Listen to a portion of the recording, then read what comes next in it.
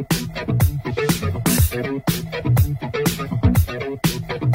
was born in a city where the winter nights don't ever sleep. So this life's always with me. The ice inside my veins will never. Welcome to the North-South Connection Network's WrestleMania preview show. Your host, Ryan Gray. Wow, thanks, Vince. And welcome to the most stupendous WrestleMania preview podcast out there. First of all, I'd like to thank everyone for taking time out of their day or night to join me in recording this. You all are super talented, and I appreciate all your efforts and time. Thank you. The order of matches here are going to be me predicting the order for each card, so that's a nice little nugget that I threw in there for you guys to play along with, and I'd love to hear yours, and I'd love to hear you make fun of me for mine. At the end of this, I'm going to quickly give you my prediction for the top 5 matches this week, as that's something I've been doing for the last few years, and hopefully it comes to your eyeballs soon. Alright guys, enough of me, let's get to it, and have a great WrestleMania weekend. Ladies and gentlemen, it's the most stupendous edition of Friday Night SmackDown in WWE history. It's WrestleMania SmackDown. Ladies and gentlemen, this is the triple threat match for the Intercontinental Championship as Champion Ricochet defends the title against Angel Garza and Humberto Carrillo. All right, we're here with the Podfather, Scott. Usually you're on the main event, but now you're a curtain jerker. What's going on, man? Jesus, I feel like, God, I can't even say, like a guy in an indie promotion that, used to be one of my Pedro Morales now. I was world champion, and now I'm wrestling Barrio. I mean, is that what this has come down to now? We pulled, I guess, the short straw, and we got Ricochet versus Angel versus Humberto. Intercontinental match, I guess. Whatever. Thoughts? I mean, it's good that the belt is actually being recognized. It's nice to know that, because historically over the last 15 years of WrestleMania, sometimes, titles are forgotten. And it's nice that the Intercontinental title is still recognized. For Ricochet, just have him win. Yeah. No disrespect to Angel or Humberto, but just have Ricochet win and move on. I mean, he's making a great match. Give him 8 and 12 minutes. Let him have some fun. Fuck it. Whatever. Let him have a good time. And I think Ricochet should retain. And you have the time to prominently feature these mid-card guys on both shows, whether it's Raw or SmackDown, depending on who's where. Just, Ricochet is a guy that everybody loves. He's done nothing wrong. His matches are usually great. And now he's got gold. Take advantage of it. Brock Lesnar's not going to walk through the door much longer, or Goldberg for that matter. You got to start grooming guys for that next level, because 39 next year, wherever the hell, it's in SoFi. Next year, Ricochet might be in a more prominent spot. Yeah, I could see him on a Sami kind of Zayn babyface trajectory where timing is everything for him. He needs to get he needs to get the correct timing going, because the talent's there. Sure, he lacks stuff. He's not a main event talent, but he should be in a more prominent spot than this, and so should the Intercontinental Championship. But at the end of the day, it is what it is being on SmackDown WrestleMania. Yeah, exactly. So it is what it is. It's disappointing, but like you said, he should definitely win, and then he should be slowly moving up the card, and hopefully he kind of finds his footing in 2022 and kind of just moves up. There's some equity in him, but they just need guys, and for him, it's all about the timing, and hopefully we get there. Yep, absolutely. I mean, screw it. He's the kind of guy. Put him on NXT 2.0 one week, and have him go after somebody, a heel or something, one of those guys, and just, show him off. I mean, the guy's amazing, and he's loyal. He could have bailed. He could have bailed. He could have been released. That's a great point. He could have been on that list of 65 wrestlers last year. Yeah. And he wasn't, because he's super talented, and they recognize that, but let's do something with him already. Yep, I agree. All right, Scott, what do you got for us before we get out of here? Well, of course, it's an honor to be here on the NoSo. We are all part of the Quad of Pods. Obviously, I am purveying over at Old Reliable, the PTB Wrestling Network. We got a lot of great stuff. It'll be fun It's WrestleMania week, so we got a bunch of stuff going on. And stay tuned this coming Monday, the 5th, here on the PTB Wrestling Network. It is episode 600 of the Place to Be podcast. JR and I are planning something very different than any of our past anniversary shows. I'm leaving it at that. I'm saying nothing more. But it's going to be a ton of fun. But obviously, you can follow me on Twitter at Scott C. Podfather. But please follow the brand on Twitter at PTBN Wrestling. We have a ton of fun over there. We do polls. We promote each other's stuff. We promote, of course, the NoSo, the PTB Pop Experience, the Jenny position. We have a lot of fun. We own the ether. Sometimes it sounds like we're on ether. We own the Ethernet. Yeah, just let's have some fun. This is the only time of the year we all get to kind of get together and have a good time. It's kind of like our DC crossover. It's like our Crisis on Infinite Earths, We all get to cross over and have some fun. For sure. All right, Scott, well, I'll catch you in Dallas, buddy. Thank you very much. You got it, brother. Go Lone Star. Ladies and gentlemen, this is the Andre the Giant Memorial Battle Royal. All right, Jake Williams, are you ready for WrestleMania SmackDown? I'm as ready as I can be, which I don't know how ready that is, but I'm ready to do this. As you are. You have no choice but to be ready because, Jake, right. You have 30 seconds to give me all 7 Andre Battle Royal winners. Are you ready? I'm ready. Cesaro. Cesaro's one. Oh, man, that's like the only one I probably could recall off the top of my head. I feel like Baron Corbin's won one. 2. Maybe Big Show's won one. 3. Oh, you're doing much better than I thought.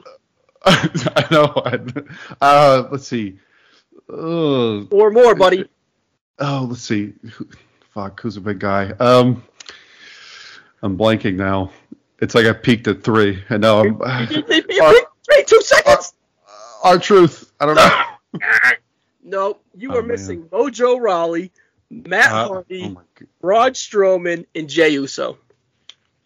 You can tell by those picks. You could see how my my knowledge of WWE has faded, because I imagine the 3 that I picked were probably the ones that won in like 2014, 2015, and 2016 or something like that. Exactly. But that's why I want to do this here. All right, now, hey, we have a redemption. We have a redemption choice here. There is one wrestler that has appeared in 6 of these Andres. Name him. I'm trying to think of someone who has been around long enough to do it. May I run it back with Truth? R-Truth, maybe? No. I think he's never... No. This appearance at WrestleMania SmackDown will be his 5th, tying him with 1, 2, 3, 4, 5, 6, 7, 8, 9, 10. He will be the 10th guy that has 5 appearances. I'll give you those lists in a second. But the answer we're looking for is Heath Slater with 6 appearances. Of course. So Heath Slater. This is the company that R-Truth is joining. Victor from the Ascension, Connor from the Ascension, Titus O'Neil, Goldust, Fandango, Curtis Axel, and Bo Dallas. Now, if we were in 2002 or 2003, those would be the Velocity roster. Right. Goldust is the outlier there. Goldust is legit amongst that parade of losers. All right, Jake, we're going home. Give me a winner. I'm going to go with Madcap Moss, because he seems like a biggish guy. He has a silly name, and he does seem like somebody maybe they want to push, as far as I know, which is not much. I don't know much. But I'm going to go with Madcap Moss. I don't know what kind of odds I can get on that, but I'll lay a little money on him. All right. Now, you stole my heart's pick, but my pick is going to be, like, from outer space. All right? Okay. He's not listed. He could be this could be a nice way to transfer his character. And I'm going T-Bar / Donovan Dijak. Let's go home. Priest and Finn are in this. It's too bad for them. Hopefully they pull an angle and they get thrown on the card coming out of this, but I don't know. Too bad. Too sad. All right, Jake, what do you got to plug? You can, of course, hear me on the North-South Connection feed doing the Ruthlessly Aggressive podcast. Ryan, you've been on there before. I will be at Royal Rumble 2003 pretty soon, in the next few weeks, for the next month of episodes, so be sure to check that out. Awesome. Jake, that was a blast. Thanks, buddy. Thank you. Ladies and gentlemen, get your butts up off of your seat, because this is NXT Stand and Deliver. All right, Lewis Maynard, what's going on, man? Not much. Just trying to start the week right, get to the end of the Sunday, hopefully sleep in a little bit tomorrow and before going to work, try to get more sleep, because last week I was exhausted, but I'm just ready to get to WrestleMania. I'm ready to get to Texas. I'm ready to just be there. All right, that's cool. So I'm coming from Massachusetts. Where you coming from, Mississippi? Mississippi, yeah. So that ain't too far. You mud pies down there. Yeah, that's kind of a trot, right? I got to fly. Yeah. All right, man, cool. All right, you going to NXT TakeOver Stand and Deliver? I am going to NXT TakeOver Stand and Deliver, and I'm actually more excited for it than I am for a lot of the stuff at WrestleMania's nights. Sounds like I have the perfect guy here to talk about a little NXT Stand and Deliver. Absolutely. All right, first match we got here is the North American Ladder Match. Did you watch that North American Ladder Match at WrestleMania New Orleans weekend? I did. That was probably the best ladder match I've seen in person. I haven't seen a ton of ladder matches in person.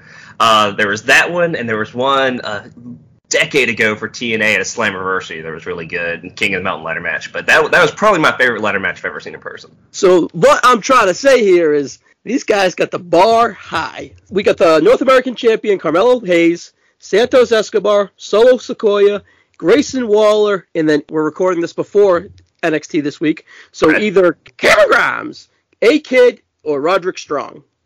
I like how each guy had to qualify to get here. I like how Carmelo was able to, quote-unquote, make the matches. Yeah. And I'm pretty excited. Of course, the bar is super high, and, NXT 2.0 isn't necessarily NXT Black and Gold, and that's a good thing and also kind of a bad thing.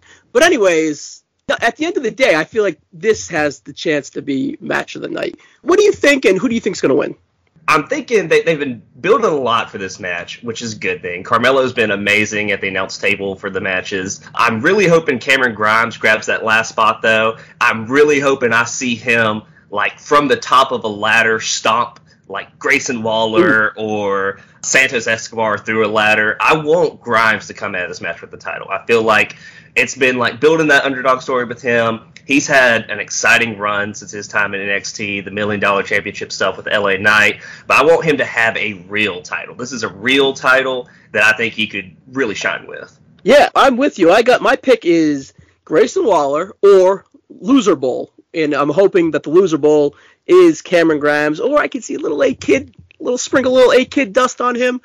He's kind of, my pick is Cameron Grimes or Grayson Waller, and I think it's a really good opportunity to get the belt off of Carmelo and move him up the card, potential NXT title contender. So the next match we got here is Tommaso Ciampa versus Tony D'Angelo. So Tony D's pretty much been saying that he's looking for his chance to get WrestleMania weekend moment, and it's going to come at Stand and Deliver. And he didn't really necessarily say how he's going to get there or what he's going to do. And then Tommaso Ciampa was giving a really nice, heartfelt speech about kind of alluding to that his time in NXT 2.0 or NXT in general is over, and that he's moving on to bigger and better things, being the main roster. We'll see about better, hopefully. And then Tony D'Angelo kind of emerges at the end of his promo and is behind him, like he's going to sneak attack him. But, the wise guy in Tony doesn't sneak attack him, but he lures him in and challenges him for a match, shakes his hand, and then when he's looking him in the eye, then he attacks him. I appreciate the nuance of all that to do, and the nuance of Tony D's character and by his actions there. But either way, are you excited for this match? What do you think about it? What do you think of Tony D? He's a new character. What do you think of Ciampa? What do you think of him on the main roster? What say you, buddy?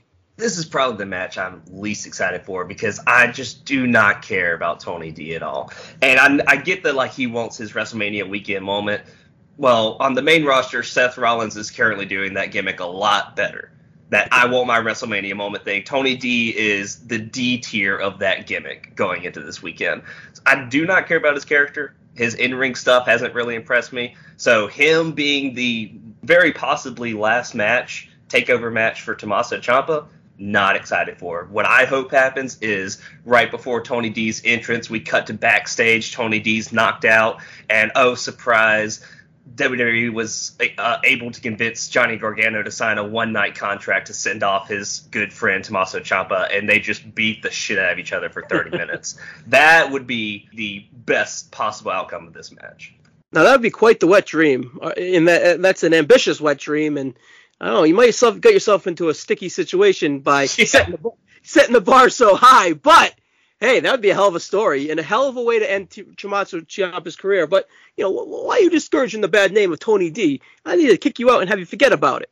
I mean, I might be sleeping with the fishes after I say something like that, but he hasn't been that exciting for me. He just really hasn't. He needs somebody with him. Like the FBI, Full-Blood Italians back in the day. They were exciting doing this same gimmick that Tony D's doing. By himself, it's just one Italian guy doing the New York gangster gimmick, and it's not that exciting. All right, well, we're going to call Disco Inferno after this and get him to it. Yeah. I never want to see Disco Inferno on TV again. All right, the next match we got here is Imperium versus MSK versus the Creed Brothers for the NXT Tag Team titles. Imperium has been champ since Halloween Havoc 2021, taking the belts from MSK. MSK had a long title run last year and got inserted into this match. I'm not mad at it, but please go to Raw and SmackDown eventually, MSK. Yeah. And then the Creeds with the Dusty Cups, that's how they got into this match. I mean, their match with Imperium got delayed because they were attacked in the parking lot by someone. And those someone are yet to been revealed. So, yada, yada, yada. We're going to have this kick-ass three-way tag team match in NXT Stand and Deliver. So, it's a little wonky how we got here. I am intrigued who's attacking the Creed Brothers. I'm curious. I'm very optimistic that this match is going to absolutely fucking bang.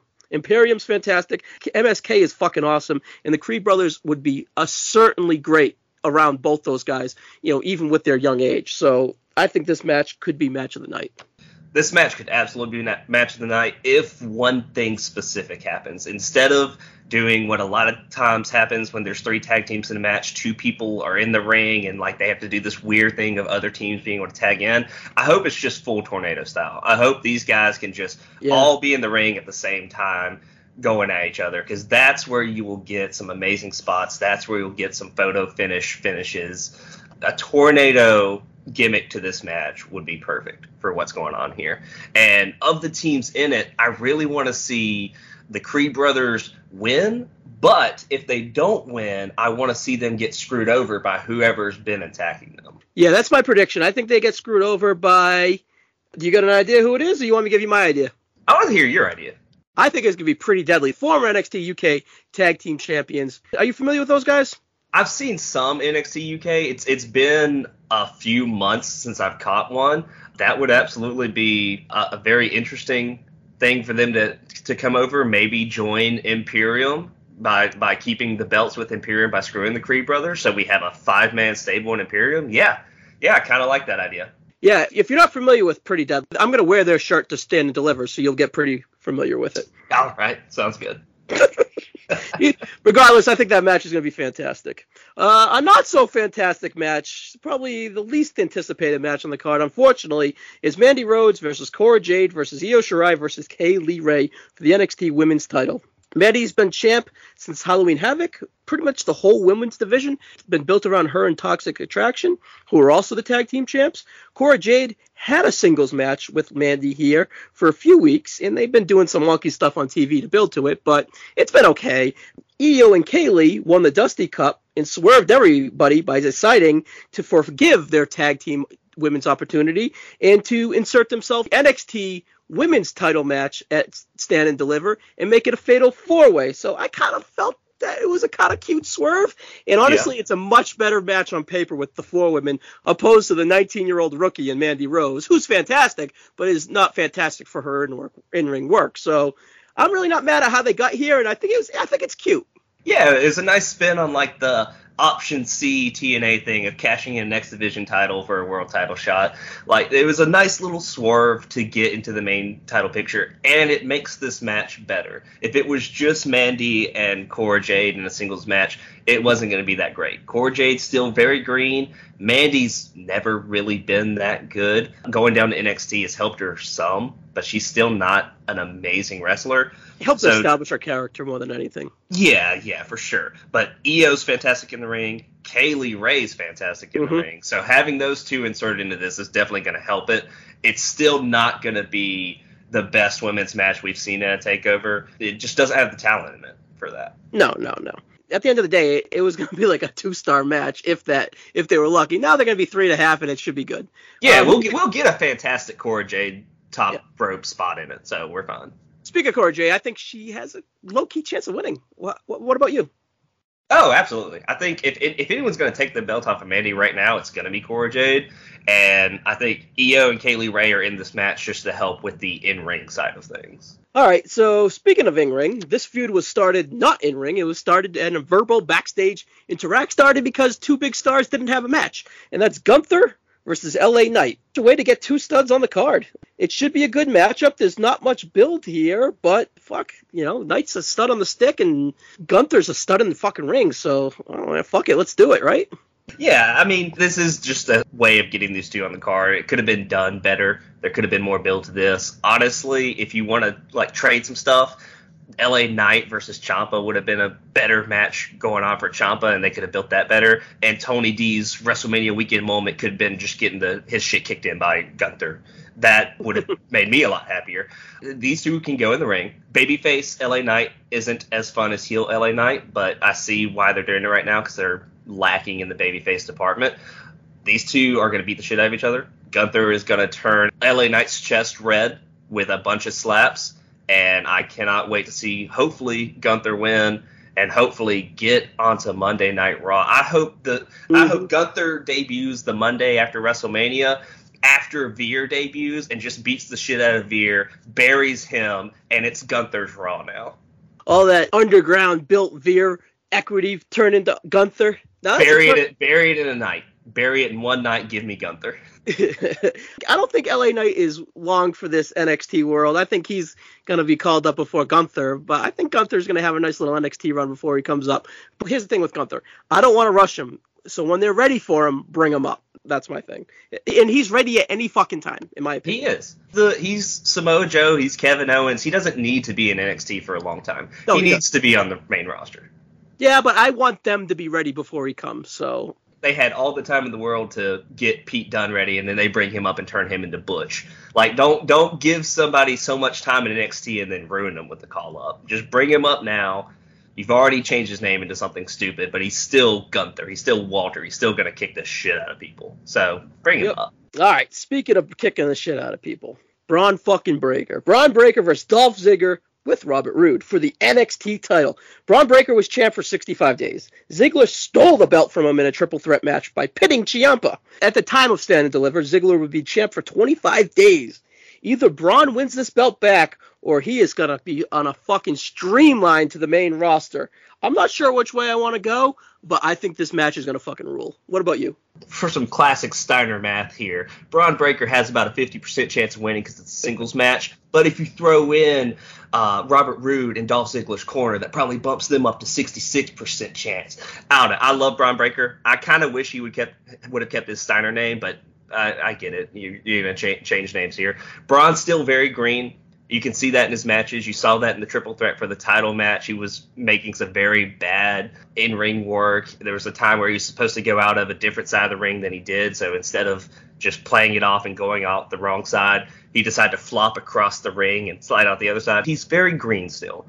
But that is why you put him with someone like Dolph Ziggler, because Dolph Ziggler can make anything into a sell, and it's going to be amazing to watch Braun Breaker just beat the crap out of Dolph Ziggler. And I hope he wins the belt back. I want to see he needs more time to develop his in-ring skill, and he needs a big win against someone like a Dolph Ziggler who's amazing in the ring. Absolutely. Yeah, Breaker's green, but his intensity's not green. His in-ring acumen's green, but his moveset is ferocity and his star power and his charisma and all that stuff. All the whole it factor is there, and it's not necessarily green once he gets his feet under him for a few instances. But overall, he's having some very good matches. For sure. The only downside I can see there is the Ridge Holland situation. Someone with a lot of strength that gets called up too soon when they're not good in the ring and they break one of your biggest stars' necks, like Big E.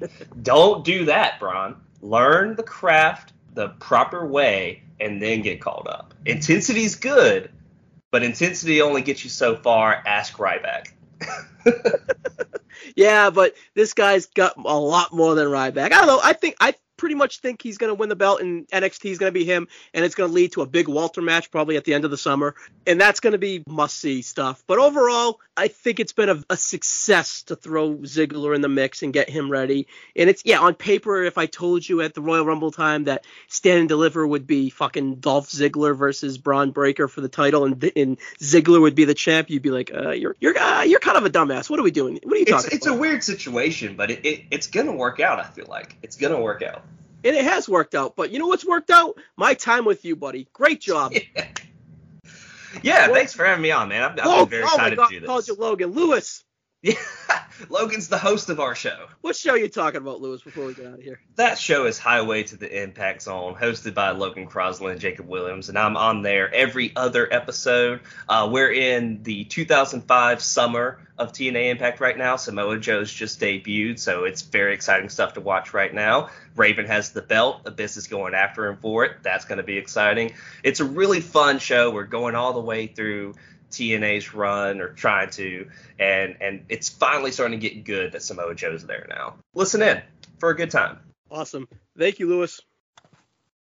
Welcome to day one of WrestleMania.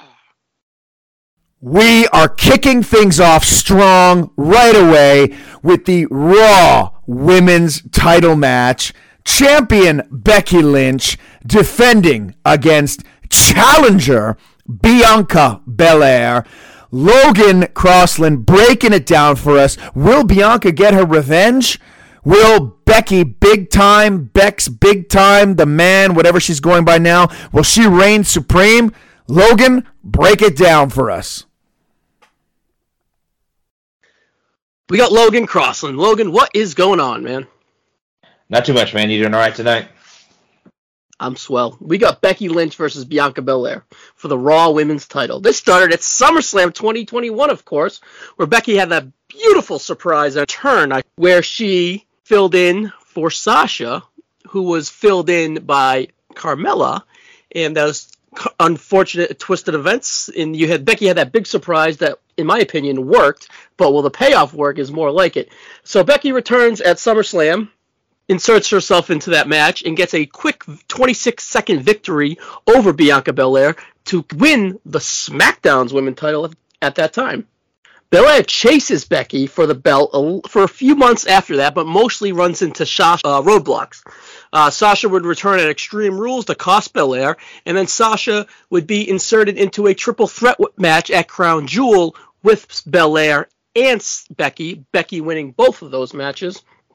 And then they had one high-key banger, November 1st episode of Monday Night Raw, where it was an absolutely great match where Becky won with her hands on the roll. Since then, Bianca has been dipped down the card. She was unsuccessful in the Royal Rumble at a chance to get her shot at WrestleMania, and she won the Elimination Chamber at Saudi to become the number one contender for the Raw Women's title. Since then, they don't really need much sizzle on this meal because the meal's already cooked. The meal's ready to be served. Are you ready to eat this Raw Women's title match at WrestleMania, Logan? I might not eat it raw, but yeah, I'm looking forward to this match for sure. Like you said, it started at SummerSlam. I think if this pays off correctly, that'll all be water under the bridge. It kind of pissed a lot of people off at the time that she beat her in 26 seconds. But like you kind of said, if it gets paid off the way you think it's going to get paid off, it'll be all right. But I think this will be a solid match. They've been working a lot of stuff around the hair over the last few weeks on TV. She pulled out the hair whip and made the scars on Becky's torso a couple of weeks ago, or maybe 3 weeks ago. And then I think 2 weeks ago, Becky put her head in a chair and used her ponytail to kind of pull her into the ring post and kind of crushed her. They made up some fake injury for what happened to her, but she crushed her larynx or something like that. So a lot of hair-based offense. I feel like that's going to play a lot into the match as it comes out at Mania. But yeah, it's been a pretty solid build. And like I said, if it gets paid off the way that we all think it will, it'll be all worth it. Yes, they're already going to the well with the hair. The hair was a great transition in the Sasha match last year, so dipping a little bit back in the well there, but could and should be a staple in big Bianca matches. Here's some numbers for you.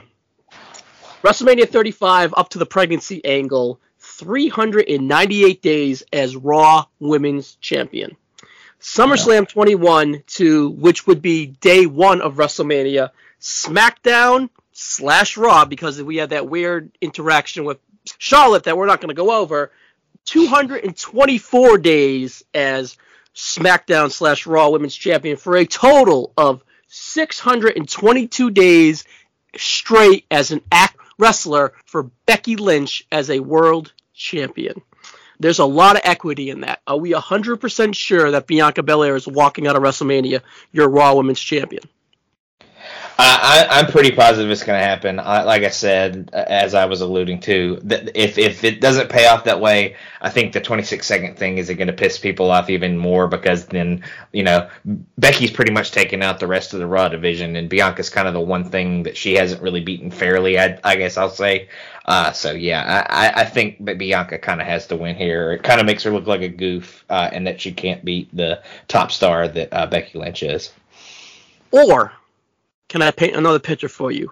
Could it be a vehicle for Bianca to possibly turn heel? For Bianca to have enough of the bullshit and to really, I don't want to say elevate her character, but change direction with her character? Is there any lane for that? Or is she just same game plan as last year, same playbook, you're a babyface with the big win, you're a braid swinging babyface and the fans love you? Is that the lane? Or did we get a little dark here with... Because we might say Montez is getting a little dark too, so is that a direction that they go? Or are they just happy-go-lucky, let's pay off the 26 seconds and see where it goes? Nah, I mean, I think Bianca's got to win. I do think that there is equity in a heel turn for Bianca at some point, but I think she could do that as champion. But, I mean, I think there's maybe the slightest chance Becky walks out here with the title, but I'm kind of doubting it at this point. I think Bianca has to win it here. And then maybe, she could have a program with Liv or somebody like that afterwards, and she could start to kind of switch sides a little bit. All right, I will say, this is a pillar match for WrestleMania, one of the bigger ones. So they always have a, oh wow, I didn't see that coming victory out of one of these big title matches. My guard is up a little bit, but I'm going 75. I'm going 80% that Bianca wins, and Bianca should win to fulfill that story. Yeah, and you could probably pull that off with the other women's title match. I mean, I feel like Ronda almost kind of has to win too, but I think you could probably sneak a Charlotte victory in there a little bit more than you could with this one. But I'd probably go maybe 90-10 Bianca on this one. And real quick, we're recording this before the last Monday Night Raw, before WrestleMania. Do you see them adding a stipulation with a straight-ahead singles match here? Just a straight-ahead singles match. They might have a face-off and have one last little brawl, but straight up is the way to go. All right, Logan, that's going to have it for this match. You want to plug anything before we get out of here? From Square Circle to Silver Screen, I do that with the Cowboy Roger Morissette. We look at movies featuring wrestlers or sometimes about wrestling.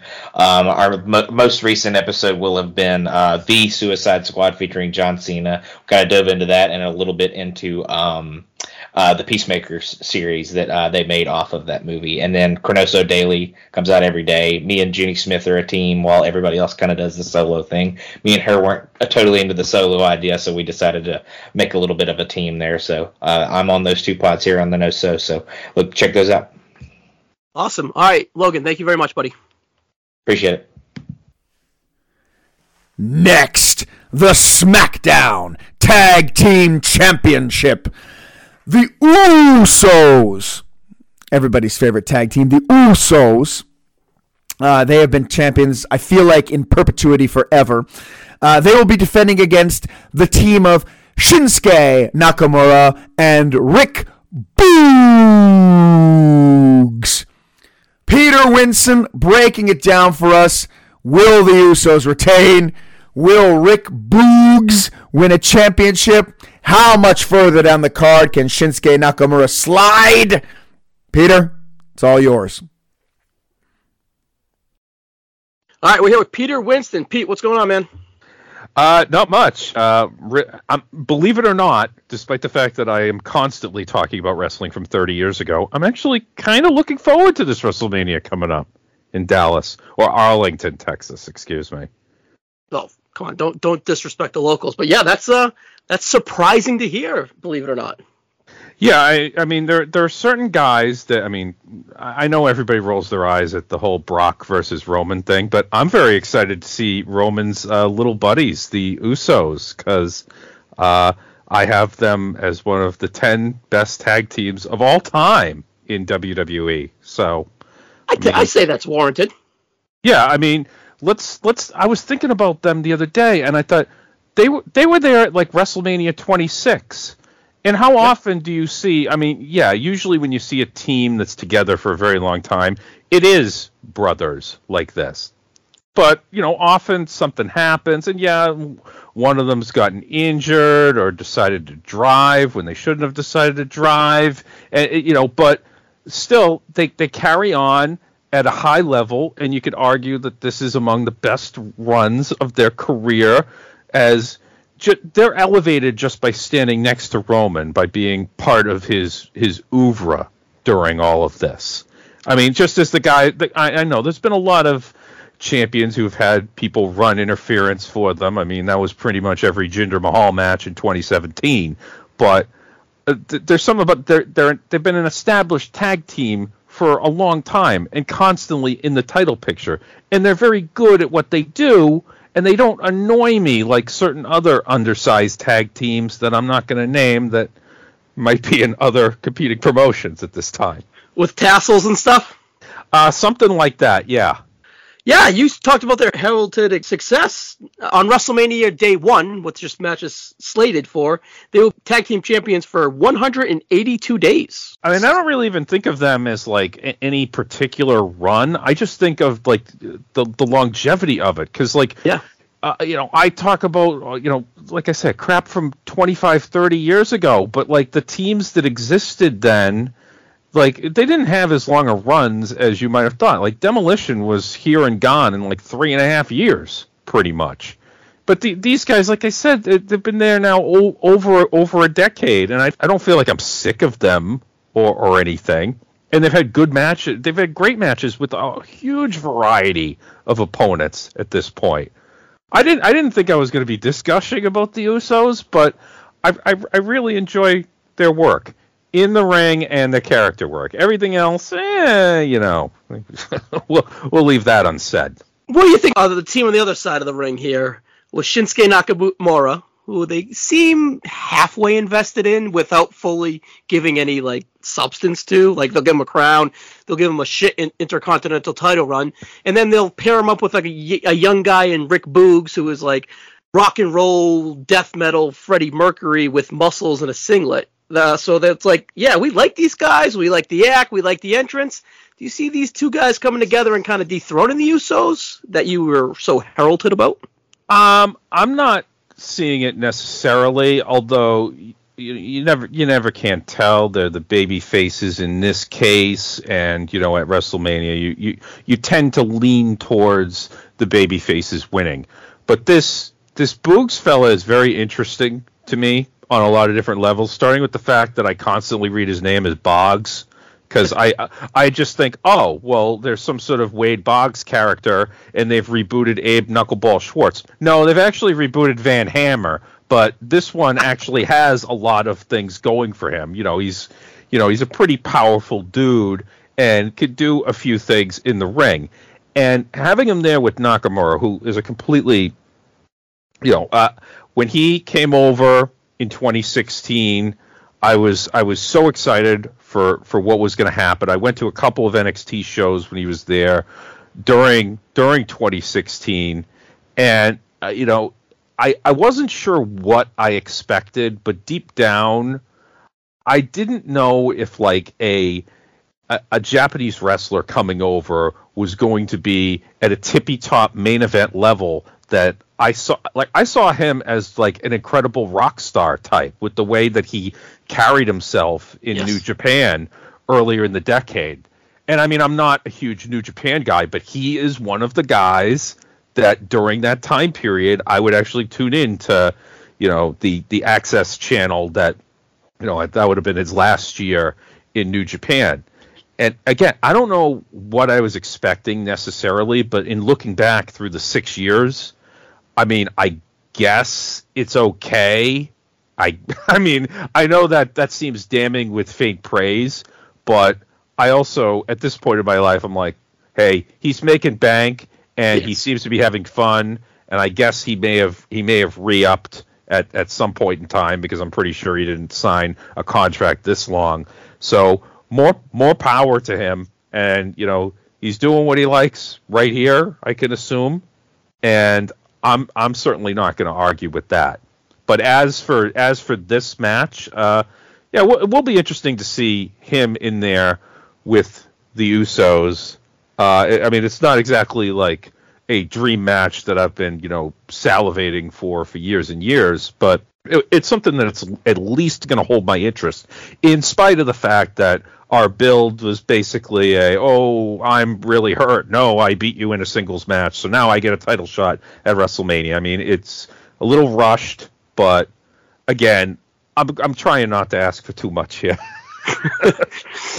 The more you get, the more in the weeds you get. But if the Usos were to go on and drop the belts, so to speak, would that be a precursor to the Brock Roman finish, do you think? I'm not sure that one would necessarily have to do with the other, although them being on separate nights. Yes, that's. I guess would open the door for them to be done. Honestly, though, I just see their involvement in a WrestleMania main event as being nothing more than, if they made an appearance, that Brock would just throw them around, and it wouldn't factor too much into the finish, because I see it coming and say, "Get the fuck out of here." Yeah, I think Brock would handle himself in that case, and with everything that's built up to that match, and I'm not here to talk about that one, I would assume that it would be at least a semi-clean finish.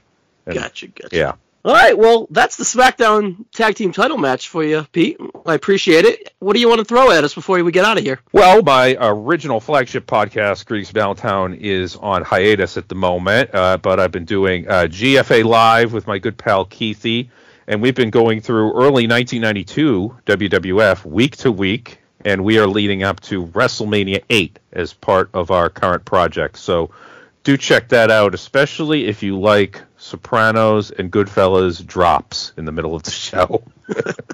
Yeah, you get plenty of those, but otherwise, it is great nostalgia for that era, and you guys are just drenched in 1992 wrestling, pop culture, everything. Mm-hmm. Well, thank you, Peter. Thank you very much. Thanks, Ryan. Now, what would WrestleMania be without a Baron Corbin match? I guess he's Happy Corbin now, but still, it's still the same. You put a new coat of paint on him, it's still Baron Corbin. We've been treated to such delights as Baron Corbin and Kurt Angle.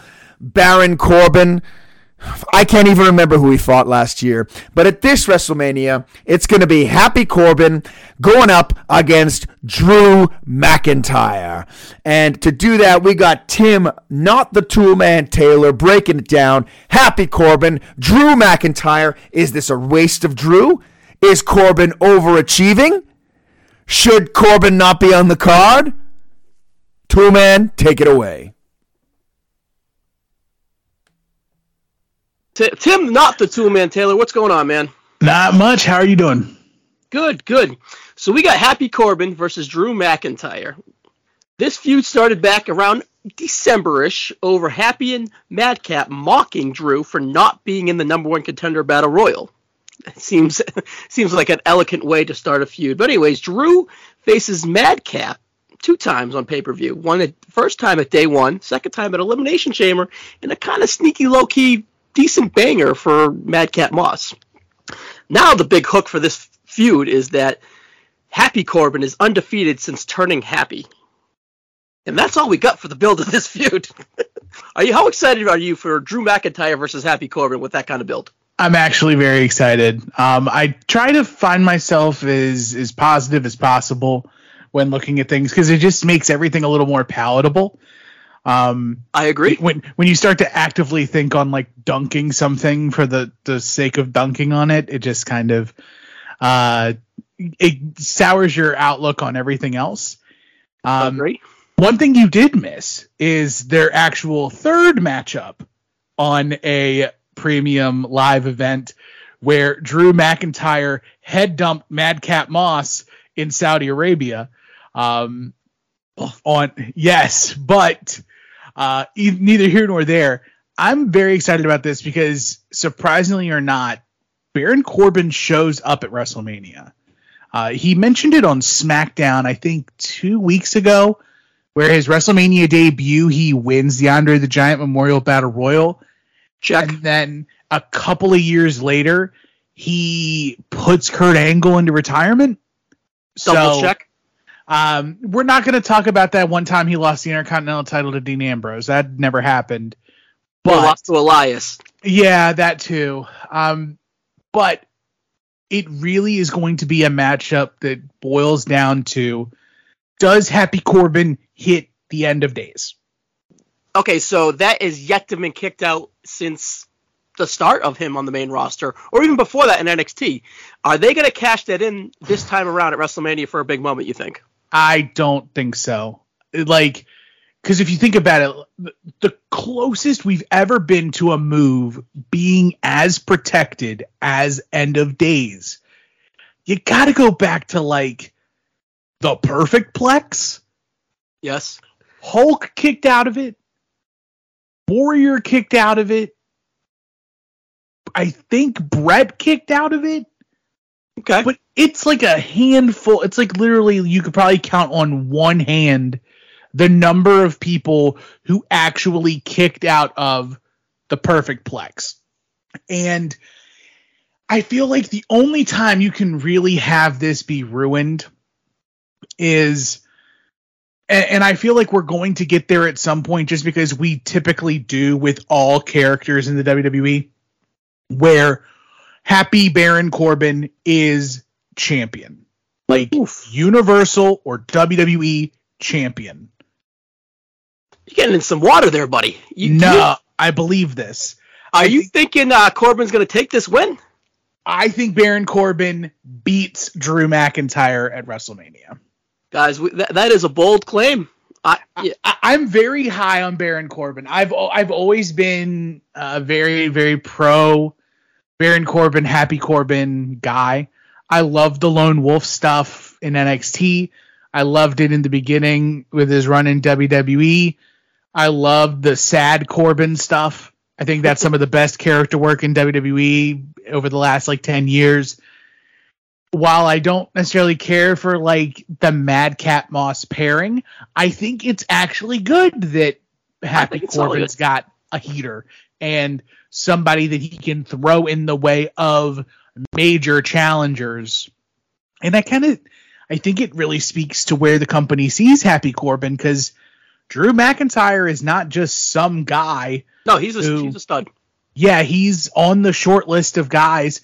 It's been mentioned before. It's like if you've won the WWE Championship before, you can win it again. Drew's done that. He is a perennial main event competitor, and it just so happens that he's been tied up here to keep his eyes off of Roman Reigns, and rightfully so. But I foreshadow Happy Corbin picking up what some would call an upset victory over Drew. That. But I think this is going to be a low-key, sneaky good WrestleMania. I don't give star grades, but if I were to, I would say it's I think it's going to end up being in the 3.5 star range. That's very good. Yeah, I think it's going to be sneaky good. Better than I think that a lot of people are going to expect from them, just because Drew won't let something suck, and Baron is better than people really give him credit for.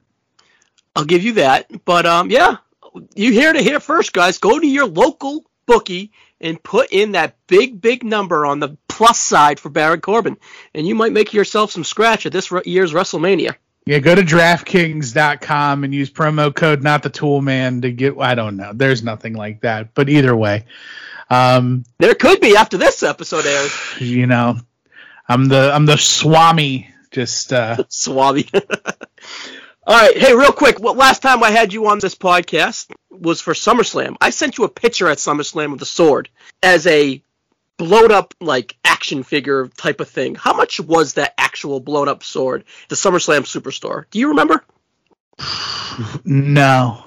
It was $20.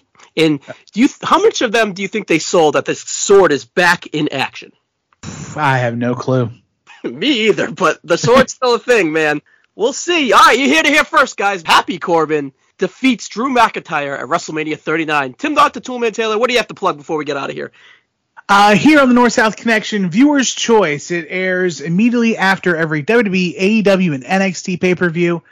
Marcus and I are going to combine WrestleMania Night 1 and Night 2 into one super large, massive podcast. But also, before then, we will be doing Stand and Deliver as well. That is airing the Saturday afternoon before WrestleMania Saturday. So I'm going to have, I've been away from podcasting for a little bit, gave myself a little break, get creative wise. I'm ready to jump back in and do some things with Viewer's Choice here on the North-South Connection. Before I let you go, you told me you had some Madcap Moss style jokes. I want your best one right now before we go to the next one. What does a criminal found not guilty have in common with the main event of WrestleMania? I don't know. They are both going to get off scot-free. Tim, thank you, buddy. Thank you. Seth Rollins versus... I don't know! Andy Atherton, what's going on, man? Hey, Ryan. WrestleMania season, man. I'm happy to be here to talk about one of my favorite wrestlers, another one who I like. I don't love him, but I'm glad I get to be a part of this and give some thoughts. Cool. I didn't know Vacant was your favorite wrestler. Yeah. So we ended up with Seth Rollins versus we proceed to be Cody Rhodes. I think it's not much of a mystery, but we're going to go with it. We're going to play the game, and it is what it is. It's part of the spectacle. It's WrestleMania. All bets are off. You never know what's going to happen at this show. Now, which one was your favorite wrestler? Seth Rollins? Rollins is one of my favorite guys, in the ring at least. Yeah, it's one of my son's favorites, so I like the guy in ring. I think he's kind of miscast at times. Yep. But I think he's embraced this character, and the ridiculousness, the silliness. He's a guy, you might want to say he's bulletproof because they can cool him off, heat him up. That's why he's in this spot, I think. Basically telling the story by himself right now. I mean, yeah, there's some players here and there to help it move along, but that's why he's in this spot. And he could take what's going to happen, I think, as a result in this match at Mania. Yeah, he's in a pretty good stretch. You say it's up and down, and that's probably the best way to put it. But, ever kind of since last year's WrestleMania with the Cesaro stuff, he's been in a pretty good groove where he's caught his footing, and his character work has been, he's found his lane with it, and it's not so wonky, and it's not so, embarrassing, I guess is the best way to put it. But, you don't want to beat around the bush. It was pretty rough for a while, or he's poking out eyes, and he's had no real connection or whatever, but he's found his footing, and, he is a top 5 player in the WWE, and he should be a top 5 player in the WWE. Yeah, definitely. In between the ropes, there's not a lot of guys that can match him. AJ, there are a lot of guys. There, look, here's the thing. A lot of people, when people get down on WWE, it's not for the in-ring. It's for the booking. It's for some of the character stuff, for some of the questionable things. The in-ring is good. It's always been good. And this guy is one of your top guys, although I'm not a fan of the Buckle Bomb at all. Moves that look too real or look like they hurt too much to me, like just kind of make me cringe a little bit as a wrestling fan. It makes me like the same thing with apron stuff sometimes. Sometimes, I mean, some guys can get away with it, but, I think the Buckle Bomb, say what you want about Sting, whether it really did lead to him having to retire for a short while. I just didn't like it, and everything that happened with Finn. But other than that, though, I love the guy in the ring. Yeah, he's one of those guys. He could face a big guy and make it awesome. He could face a cruiserweight and hang. He's kind of one of those flexible guys that can work up and down the card and is believable in any role that he gets on the stick, in the ring, whatever. He's solid. But did you know he had a meeting with Vince McMahon this morning? I did not. In that meeting, Vince informed him that he does indeed have a WrestleMania match this year. And, why is he jumping through so many hoops to go find a WrestleMania match when all he had to do was come ask Vince himself. Yeah, I did check that out. They played it on Monday Night Raw. Yeah, he shows up to the WWE headquarters at almost like a little before 7 in the morning for a 9 a.m. meeting, and they keep him waiting all that time. I thought that was pretty funny. And then Vince is just sitting there, basically not even acknowledging that he's in the room. And I thought this was Vince at his kind of restrained best. He's not the who do you think you are, pal? That guy, or even Seth breaks out I thought you were bringing him here for you're hired. But no, it was really good, and Seth kind of makes Seth feel a little silly, a little dumb, but also a little like redeemed a little bit. I'm wondering if this could possibly lead to a Seth face turn. Because Vince right now is, I would guess, a tweener. He's a good guy when he wants to be. He's a dick when he wants to be. He flips. But that's Vince, though. He's a puzzle mover, Yeah, So. Yeah, he's there. Exactly. You need Vince to be a jerk. He's a jerk. You need him to be like, get the fans behind him and do something that they're going to like. That's what he can do. He knows that now in his stage of his life that's what his role is when he does come on screen. Oh, yeah. He's the man still. Mm-hmm. But the other guy here. All right. No more beating around the bush. It's Cody Rhodes. If it's not Cody Rhodes, I'd be very, very surprised. 2 things. I'm very curious about the presentation of Cody Rhodes. I'm pretty curious of what they do with him, and I'm curious of where they slot him and how hard they push him and his reaction to it all. Because he's going to get scripted promos, or he's going to get bullet points. He's not going to be writing his own storylines in his own Cody universe and doing weird things that he's been doing in the last year of AEW. Does have a skill set to be a very, very good professional wrestler and a very, very good, quote-unquote, sports entertainer. So I'm curious of how well this is going to go, and I kind of have high hopes for it, but I do want to be like, all right, a little jaded based off the last full year and change that he had in AEW, where he was totally in outer space pretty much doing his own thing, and it was more miss than hit. Yeah, Cody. All right, look, I like Cody. I always liked him. I do kind of like his moveset in the ring. A couple of thoughts I had about him in AEW. One, yes, he was the veteran. If it was for him and Jericho, they wouldn't have gone off the ground. But on the other hand, when you look at the people that he really founded with, Jericho wasn't really part of the crew that founded it. It was Cody, the Bucks, Kenny Omega. It's like, which one of these doesn't belong? Which one of these is not the same? It's Cody. Cody's not from the same part of the system, I guess. Japan, Indies, and all that. Cody came up through, he was a second generation guy. He came up through the WWE. And, he's a good wrestler, but he was never that. He's not your top guy, sorry. This is a huge get for Vince. I'm not going to compare it to the late, great Scott Hall showing up in WCW on Nitro, but this is kind of the first shot. This is the first thing to go in the other direction since AEW has formed. There hasn't been anybody that's really come this way for the most part, as far as I can recall. I mean, I've been watching along. So, and Cody is going to be presented as a big deal. I'm sure that, him and Vince got together, long relationship with his dad, with Dust and all that there's a respect there. Here's the thing. It's going to be a big moment at Mania. It's going to be a big pop. I dare say a very large pop. Is it going to be the Hardys in Orlando at WrestleMania 33? No. It's going to be hard-pressed to match that.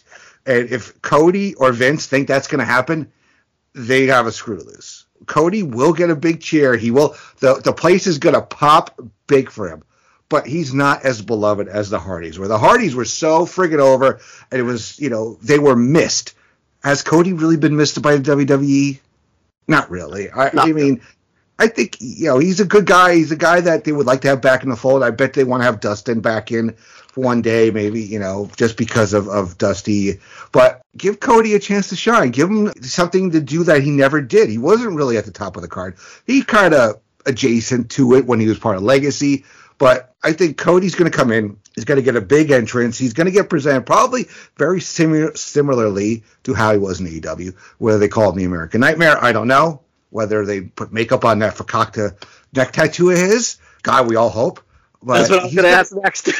Yeah, he's gonna come out. Cody is really good. He does know how to soak up the moment. One of those things that when you see like the backstage stuff of them when they're in NXT, when they're teaching guys about the moment, when people like Austin, like Hunter, when they talk about it, and soaking it in, taking that time and letting the crowd really get to a feverish pitch and get in your hands. Cody knows how to do that. He will soak it in. The place will go, and when he gets in the ring, it's going to go even louder. Seth will play his part great, his character, I think. And, Cody's got to go over here in this match. Like I said, Seth can take this loss, but you can't do this all this pomp and circumstance not for him to go over. It's like, imagine what if the Hardys didn't win, the belts that night. Come on. Yeah.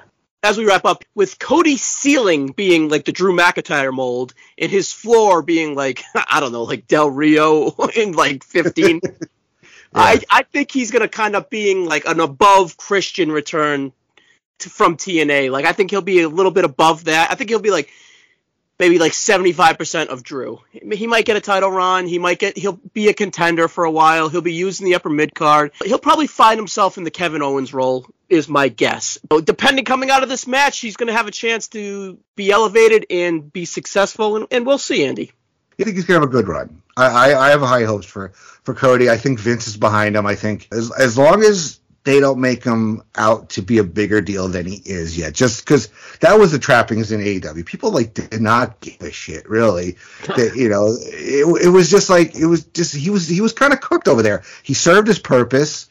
He was, and I think that the crowd there moved on. They're like, we don't want to see this guy. As much as Cody is a founding father of AEW, he's got that WWE kind of, not say stink on him, but he's a WWE guy. He's not, like, for me, like, I look at him and I look at Omega and I look at the Bucks and I think about those as a group and I'm like, yeah, he's over on the side. The other guys are the guys that are hanging. The Bullet Club guys and the Japan guys, these are the guys that I think should be together. And Cody was good, and just keep his wife the hell away from it. Yeah, that's... Yeah. I 100% agree there. The tattoo's got to go and the wife got to go. But other than that, I'm ready for him. All right, Andy, thank you very much. What do you got to plug before we get out of here, buddy? Just check me out over on the Place Me Pop Experience. Have lots of shows dropping, whether it's Pop Goes to the Couch, which is our weekly review of streaming shows. Laugh in Theater will be dropping. The Muppet Pod, Disney Pod, Year and Pop will be back. I do pop up on the Place Nation Wrestling Network from time to time with a couple of shows here and there. Pat is still on part of that crew. You and I and Logan did a great show together, great wrestling, great debate, and Evolution. So check that out. Yeah, I had a great time, Ryan. Thank you for letting me be a part of this. Awesome. All right, guys. Thank you very much. The New Day versus Sheamus and Ridge Holland with Butch. All right, we're here with Scott Shitliff. Scott, what's going on, man? Ryan, I'm glad to be here today. We're going to talk about WrestleMania match that may or may not happen. But first, buddy, our predictions, I think we only got one right. Yeah, we only got one right. Edge versus Orton. Hopefully it's the match of the night, so we have something to hang our hat on. But hey, if you want to hear us fail miserably, Survivor Series preview, Vengeance preview, go listen to those as we predicted the WrestleMania 38 card twice, and somehow we did it twice and we only got one or so right. But hey, we did okay. Yeah, I think we had talks around the Bellas were going to have a tag team match because we thought that after the Rumble. It was all bad. We had Goldberg and Big E, and neither of them were around. But I mean, speaking Big E just breaks my heart. Speaking of Big E, that sucks. It's sad. It's unfortunate. I think if Big E was healthy right now, we'd actually have an actual match to talk about. We have the New Day versus Fight Night, which is Sheamus, Ridge Holland, and our boy Butch. Hey, let's give ourselves a little round of applause. We expected big things for Ridge Holland, and we've got some, kind of. We got a spot for him. Do you expect this to be a handicap match, a 2-on-2 match with someone on the outside? Do you expect this to be a 6-man match with maybe a legend say Booker T filling in? What do you expect here? Well, here's what I'm thinking. I think it's going to be a tag match with King Woods and Kofi versus Sheamus and Ridge with Butch on the outside. And I think Kofi and King Woods win. And then when they're walking back up the ramp, that's when Big E comes out. Sort of I'm parroting directly when Gargano beat Adam Cole at WrestleMania a couple years ago. And then he's with Candice LeRae going up the ramp and Ciampa comes out and they all hug. I feel they're going to do something like that. Very cool. And Big E deserves that round of applause. He deserves that moment. And that's a great idea. Good call. I wouldn't rule out King Booker teaming with King Woods And it's in Texas. Booker's from Texas. They always talk about King Booker. They've done stuff with Booker T.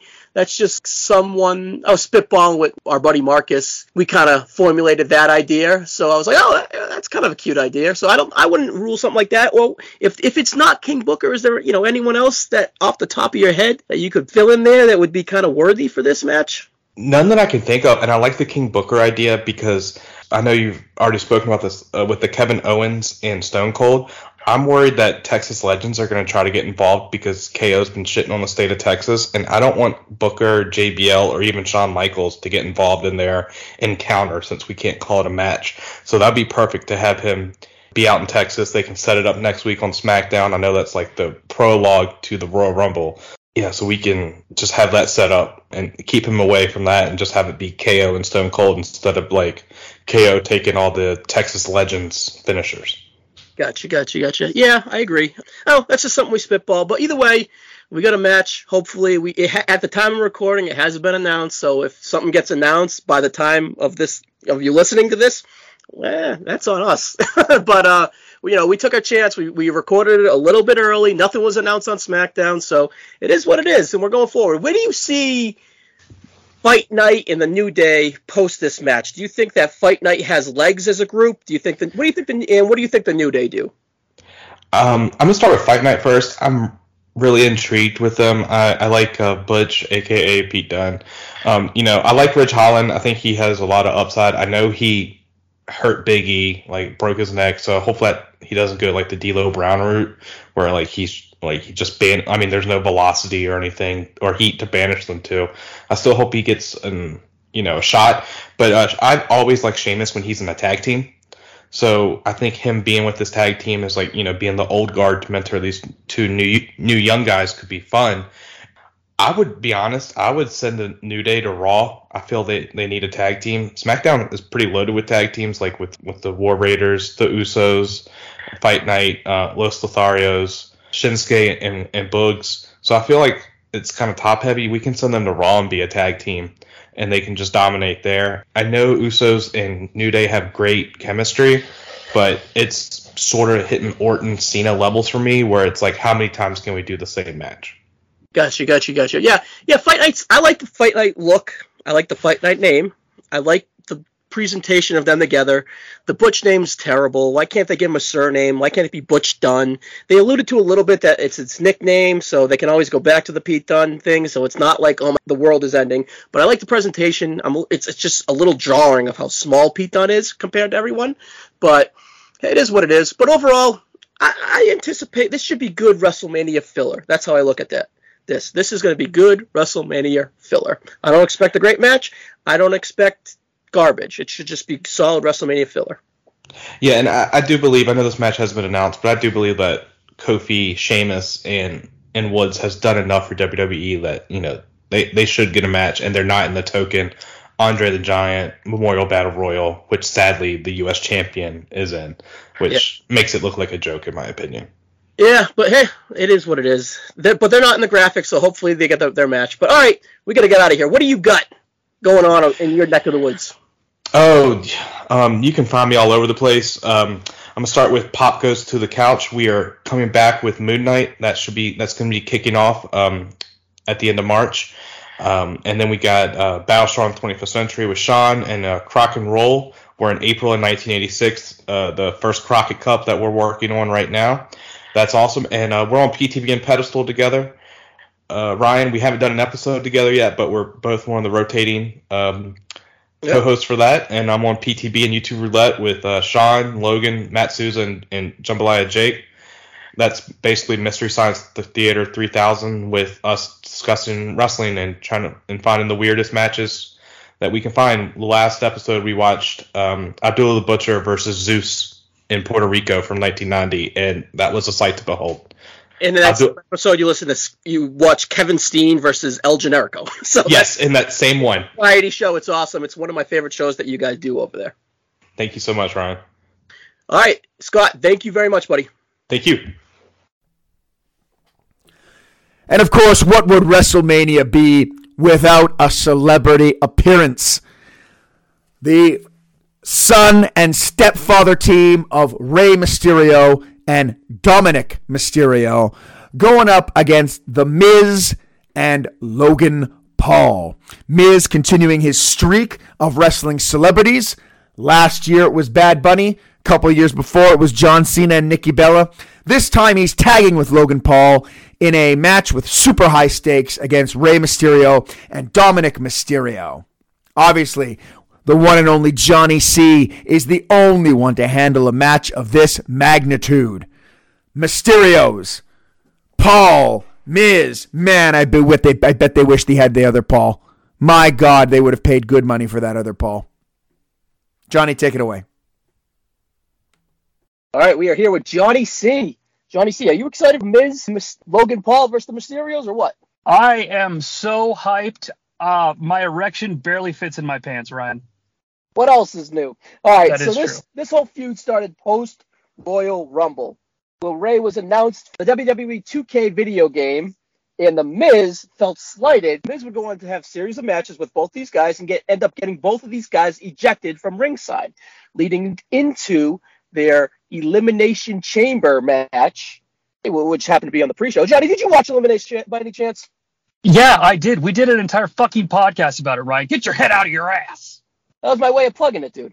I know. It was a good time. Yeah, I barely came in at the last minute. I missed the pre-show match, but I did catch the sweet Miz promo about, I've got a friend, and I hypothesized it might have been Cody Rhodes, but it's not. That's what I was getting to also, Johnny, at the Elimination Chamber. Now, after Dominic helped Ray win this match, The Miz felt that he needed backup. He felt that this Mysterio feud was not over, and he needed backup, and that backup was going to be revealed on the next Monday Night Raw. And leading into this Monday Night Raw, everyone speculated, this is going to be the Cody spot. And little did we know, we did know soon after this because it was spoiled because it's the internet, but it was going to be Logan Paul, and it was announced as Logan Paul, Miz's backup.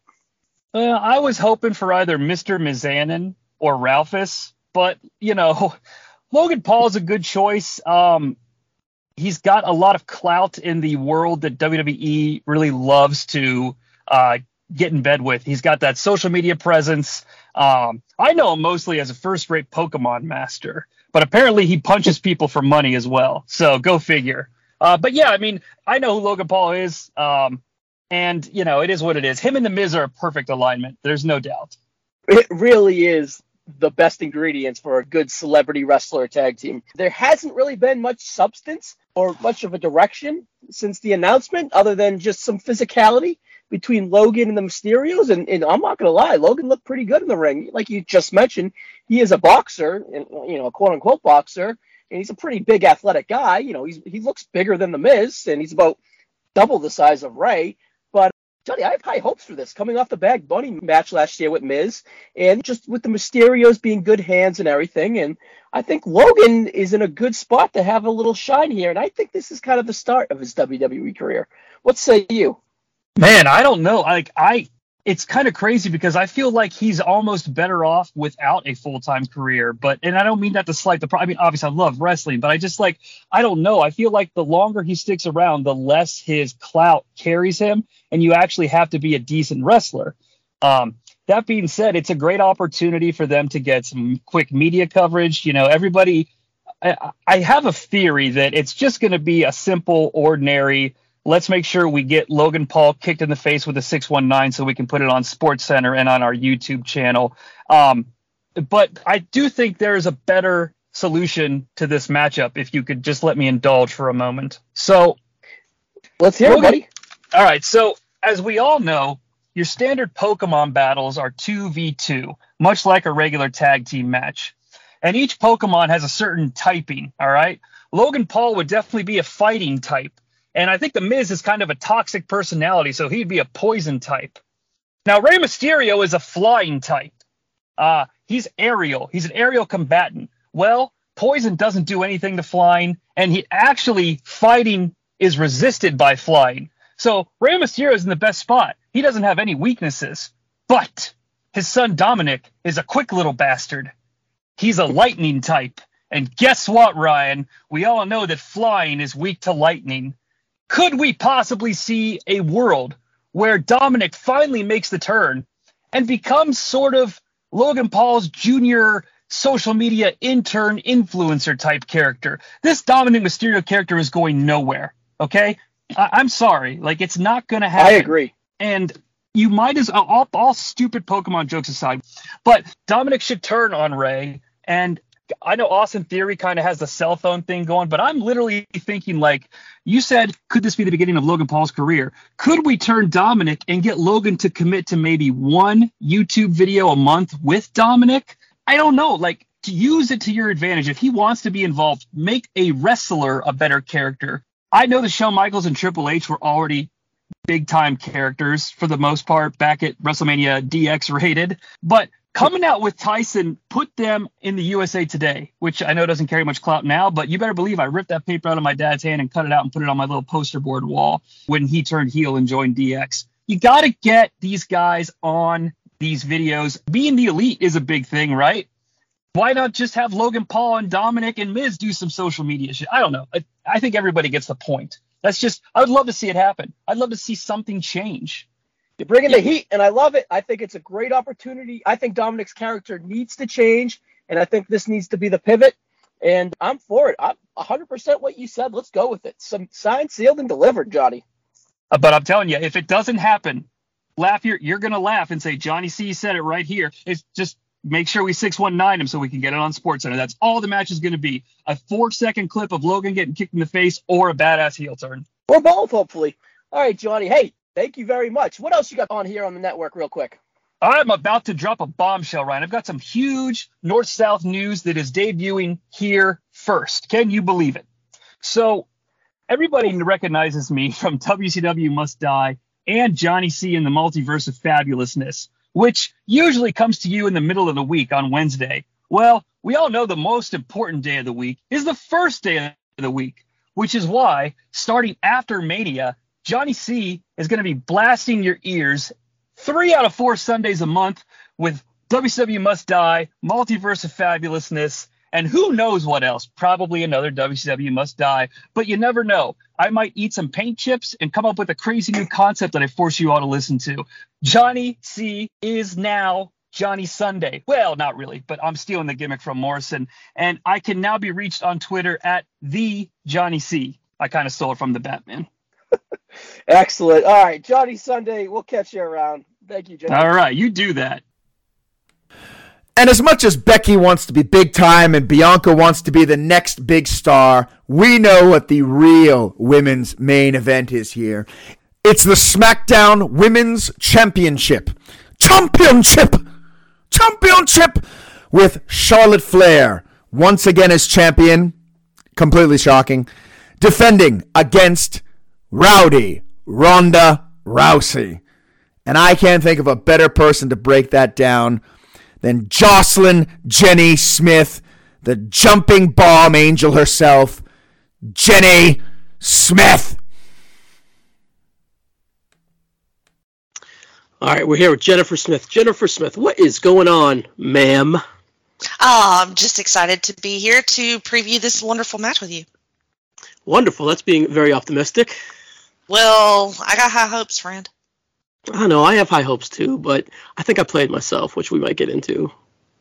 I hope I didn't. Maybe you overthought it a little bit. All right, let's first of all, let's just go over what got us here, and then we'll kind of get into why you're so optimistic and why I'm glass half empty, which I'm always glass half full, but we'll get there, Jenny. You ready? Yeah. Charlotte's been a women's champion since SummerSlam 2021, including a silly belt swap or whatever. But Charlotte has finally found her groove after like a year or so of in NXT, out for 6 months, and then with the weird Andrade missing last year's WrestleMania, character change, Ric Flair's fucking Lacey Evans, weird wonky story stuff. So she's kind of found her happy place and she's in a good groove. Let's just put it that way. Ronda returns at the Royal Rumble, wins it, and that gives her an opportunity at a WrestleMania championship match, or the perceived main event. Ronda goes ahead to table the inevitable Becky match. Everyone thought that she was going to go after Becky. Everyone thought that Becky was the matchup. And everyone thought it was Becky and Ronda's time. But she tabled it, saying Becky's the undercard, and Ronda returned for the main event. And Charlotte's not as good as she thinks she is, but she's up first, and she's going to see her at WrestleMania, bitch. It was delivered as awkwardly as I pretty much said it. Mm-hmm. So anyways, they would go on to team with Naomi, Ronda that is, and Sonya, Charlotte that is, and have this fine elimination chamber match. Ronda and Naomi would win, but Charlotte got the best of Ronda in her exchanges. Then Ronda would go on to have another match with Sonya, and yeah, sure, it was a squash. And then she starts calling Ronda a one-trick pony. One-trick pony being the armbar. The armbar being the equivalent of Mike Tyson's knockout punch. Mm-hmm. So Charlotte's doing a good job of playing the game of fucking with Ronda, because at the end of the day, Charlotte knows that Ronda's on her level, and not many women are on her level as a fantastic wrestler. Mat wrestler or whatever. So one trick pony, Ronda has this weird, confusing, wonky, like, one of my idols was Kurt Angle, and he taught me the ankle lock, and that was totally out of left field, and it was just like, whatever. But by saying that, it made Charlotte realized that she had to get back to her roots on where she had success with Ronda before, as playing a little dirty like she did in the Survivor Series. And this is where I thought that, oh, wow. So Charlotte's going to try to angle some convoluted no holds barred or street fight or something with like no actual wrestling rules, where Charlotte can use her size and her whatever as an advantage on Ronda, who is just as good of a, if not better, mat wrestler than her. So that's where I figured the story was going, Jenny. But we didn't really get there. At the end of SmackDown, Ronda just back to day one as a terrible promo, going a little off script, saying, why do I have to say women when I describe championships? She's just in a ring alone, looking at a camera, totally uncomfortable. So I'm like, all right, what's going on backstage? Are some people lobbying for other things? Are some people not comfortable with other things? That's where I'm at. By me thinking that the chemistry is going to be off. Now, Jenny, what match did I tell you to watch leading into this with my high hopes that I alluded to earlier about this match? You suggested Bret Hart versus Steve Austin from WrestleMania 13. Yeah, and I was out of my mind. I just watched that match, and it's like a top 5 match in this company's history. And of course, it's not going to be that good. But my thing was, I think they are building up to have that style of match where they get wild and loose, where they work a limb, but they use other extreme measures to get within a submission match, because Michael Cole keeps alluding to that someone is going to submit. So that was the giveaway for me to kind of be like, wow, okay, so it's going to be, someone's going to have someone submit. So I was like, oh, wow, and how it's built, like I just described, I'm like, wow, they're building to that I Quit match, and they're going to kind of steal that mold. And if you look on the other side of the fence with the AEW brand, the last few years, a lot of the big matches over there have been bloody between the women. And yeah, that could be a gimmick, and they use it as a gimmick, and they use it as a crutch. And yeah, WWE, you can't really do that nowadays, but maybe they could kind of bend the rules a little bit, and then they go into their bag of tricks and being like, all right, we can play this game too, but we're going to do it in a meaningful big spot like WrestleMania main event, where we're build up to it and whatever. So, Jenny, I've babbled on and babbled on and babbled on to bring us to, am I overthinking it? Did I play myself into a shoot? Is this match just going to be good, or am I expecting too much out of these women? What are you expecting? You go on. My mouth is dry. There's a lot there that you said, but I guess that there's no shortage of blood in the history between Ronda and Charlotte. So I don't know that we shy away from the blood that much. I mean, it's still around. Like, it's not gone forever. And yeah, they've showed little bits of it. Ronda's had a bloody mouth twice, and Charlotte had a bloody mouth once. So I'm like, they're dipping into it. It's precursors. It's, they're dipping their toes in it. So it could be me playing myself, or I could be overly paying attention. I don't know. In my opinion, you stated that you thought that Ronda was a very good wrestler and perhaps a better mat wrestler than Charlotte. No, just in the story is what I'm saying. In building into Charlotte's insecurities of her breaking the rules in the Survivor Series match of getting DQ'd because Ronda was about to get the best of her. That's what I was saying. Mm-hmm. Yeah. I don't. So, like, if you're expecting Austin and Hart, I just don't think that Ronda Rousey is in any way capable of giving that level of performance. Of course. But playing within those rules of that structure, the Ronda skill set and character can elevate up in Charlotte's intensity to kind of deliver that style match. Charlotte's the only one that can match her intensity-wise. Charlotte's the only one that can match her in ring-wise, is what I'm saying. I just don't believe that. So I don't think that she has much of a character at all, and I think Charlotte has every reason to be confident. And I also think Ronda will win the match. So there's that. Like, there's what I know the outcome is probably going to be, and there's what I know Charlotte can do. And Ronda is, for me, the wild card because the crowd loves her and she feeds off of it, but she gets too cutesy. She doesn't have that intensity. It's whatever she tries to do, like she can't like get to the next level with it, for me, in my opinion. Like, it all seems fake from Ronda. That's how I've always felt about Ronda. Charlotte, I buy 100%. So I think that Charlotte's good enough to get it out of her, and I think for Ronda, everything has to be perfect backstage, and everything has to be perfect leading into everything. She just needs to have one solid voice in her head talking to her, like, that everything's going to be okay. And I just feel like there's too many moving parts with just how scattered and off she was the other night. It just totally put me into like a tailspin tizzy of being like, oh, this is going to suck. Yeah, I mean,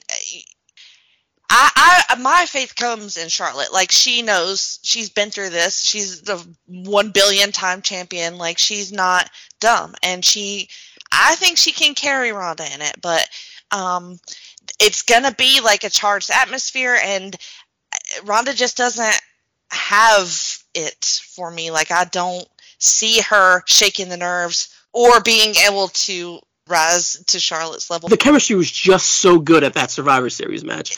I love that match. Yes, it's easily Ronda's best singles match, and and just the story of Charlotte getting so frustrated that she got disqualified, and then just the psychology of this feud right now of Charlotte knowing that she can't beat her on the mat. She would need to get to a tipping point to bend the rules. So, I just figured that they were going to build to that to give Charlotte hope, because if it's a singles one-on-one match, like, Charlotte's tapping. If it's a street fight, WrestleMania 13 style, yeah, maybe Ronda passes out from the 54 leg lock or whatever, or the whatever Charlotte calls it now, and she doesn't tap out, she passes out like Stone Cold, and it's not a super bloody affair, but they throw a little blood in there to get a little more drama to it.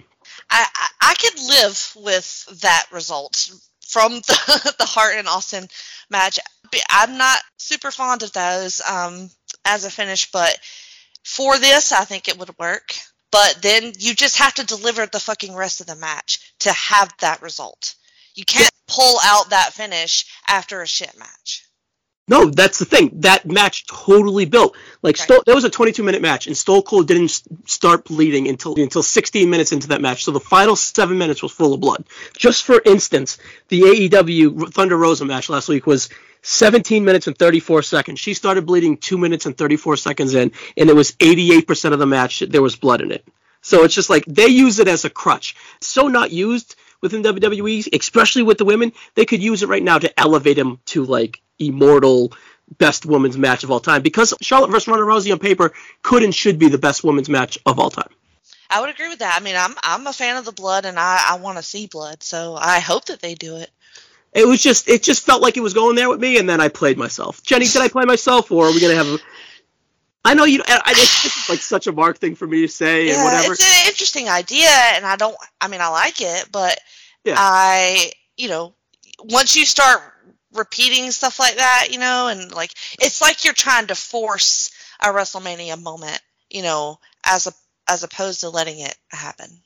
Yeah, well, that's also the structure, and it depends how they get there too. It's also whatever. Right. But anyways, Jenny, do you anticipate yourself being satisfied at the end of this match? Not including the finish, because I know the finish is going to play a lot into that with you, which is awesome.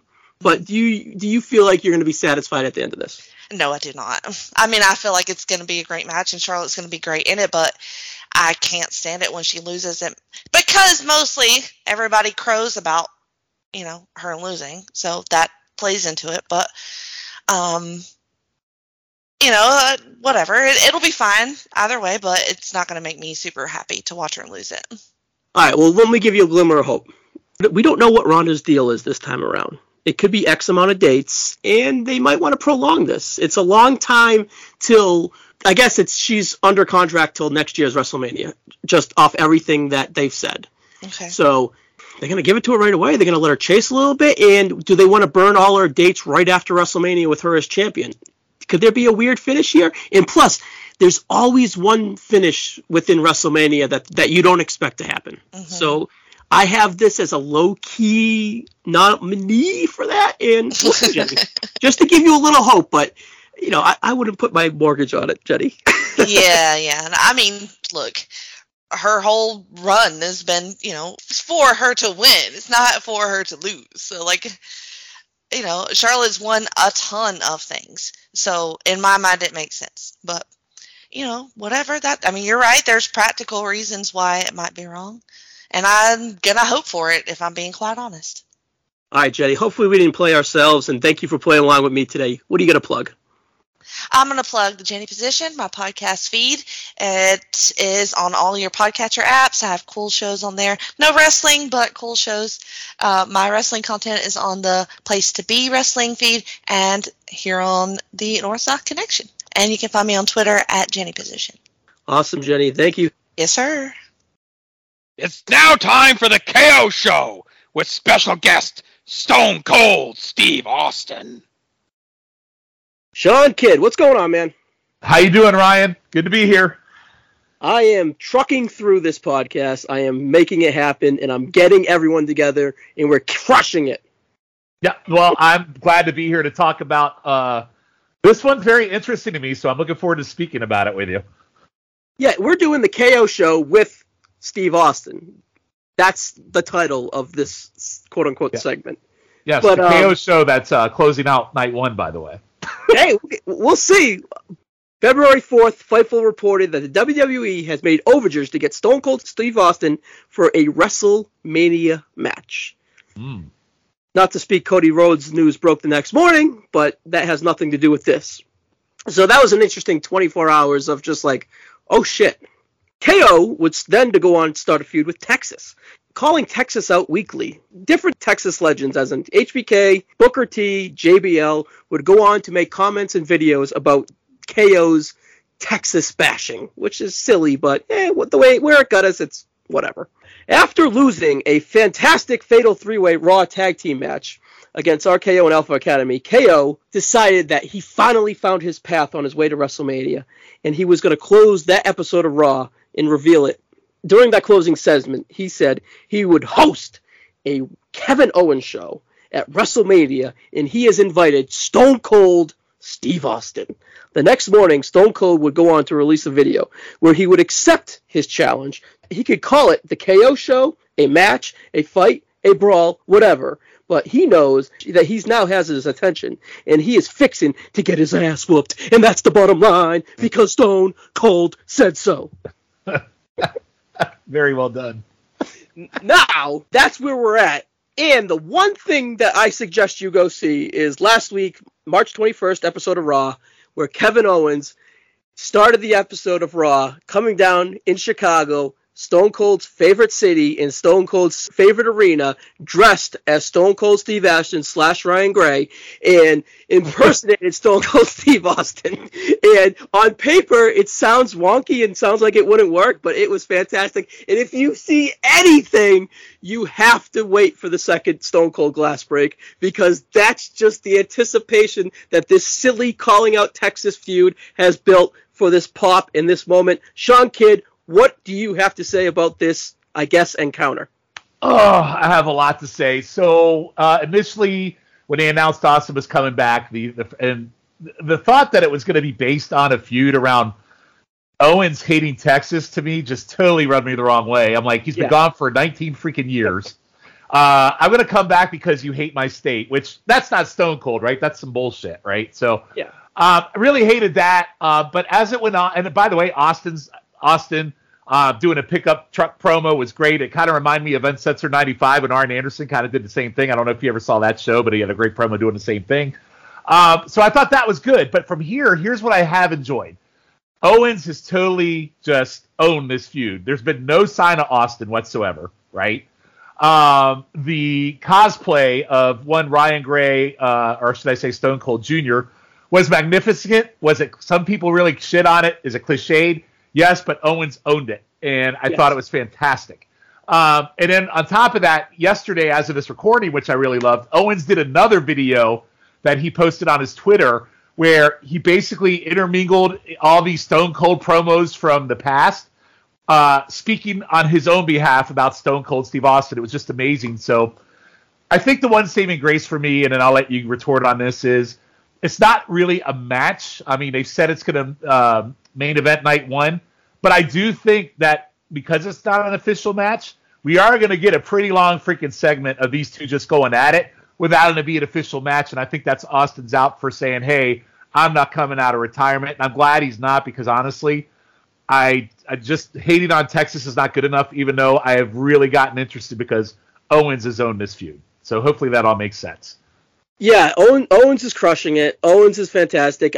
If whatever it is, if it closes WrestleMania, that's huge for Kevin Owens. Kevin Owens should be elevated past this. I wonder if this was in the negotiation of him staying within the WWE, and hopefully he becomes a bigger star and gets some Stone Cold dust coming out of it. Because even though he's had a great WWE career, it always could be better, and hopefully it propels him to the next level.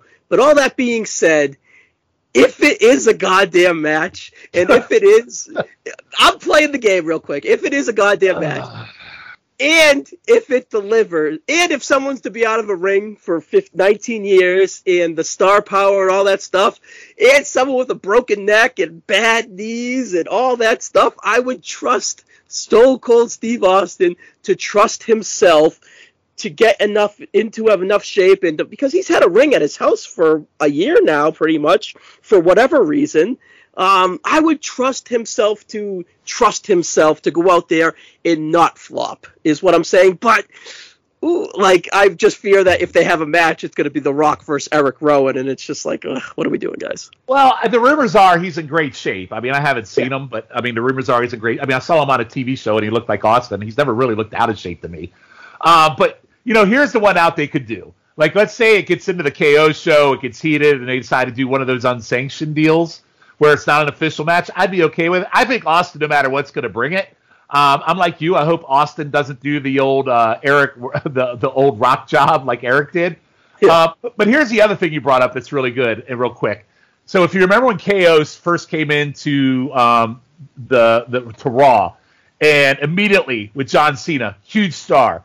With Jericho, huge star, and he's been kind of pounding sand a little bit since then, right? So This is a great opportunity to re-elevate him with a star from the past, and I hope they do. I think Owens is awesome. I love him, and I think they could use another main event dude back in the title picture, and I would be all in for that. Oh, it's hands down they need him, and he could, with a freshly new inked contract, should be it. Yep, I agree 100%. Part of me is just like, all right, if by not calling it an actual match, can Austin wear his Daisy Duke jean shorts instead of putting on a tights, and then he's content? But if you're calling it a match beforehand, he has to put on the tights, and he doesn't feel content in the tights. And for him to have a decent match or a decent segment or a decent brawl, because there's going to be physicality here, he needs to put on the shorts, not the tights. That's kind of my thinking too. His leaning into his insecurity a little bit of that, because he is 57 years old. And Ryan, don't forget, if he's coming out in those shorts and the 2 knee braces, we're about to knuckle up. So oh fuck yeah.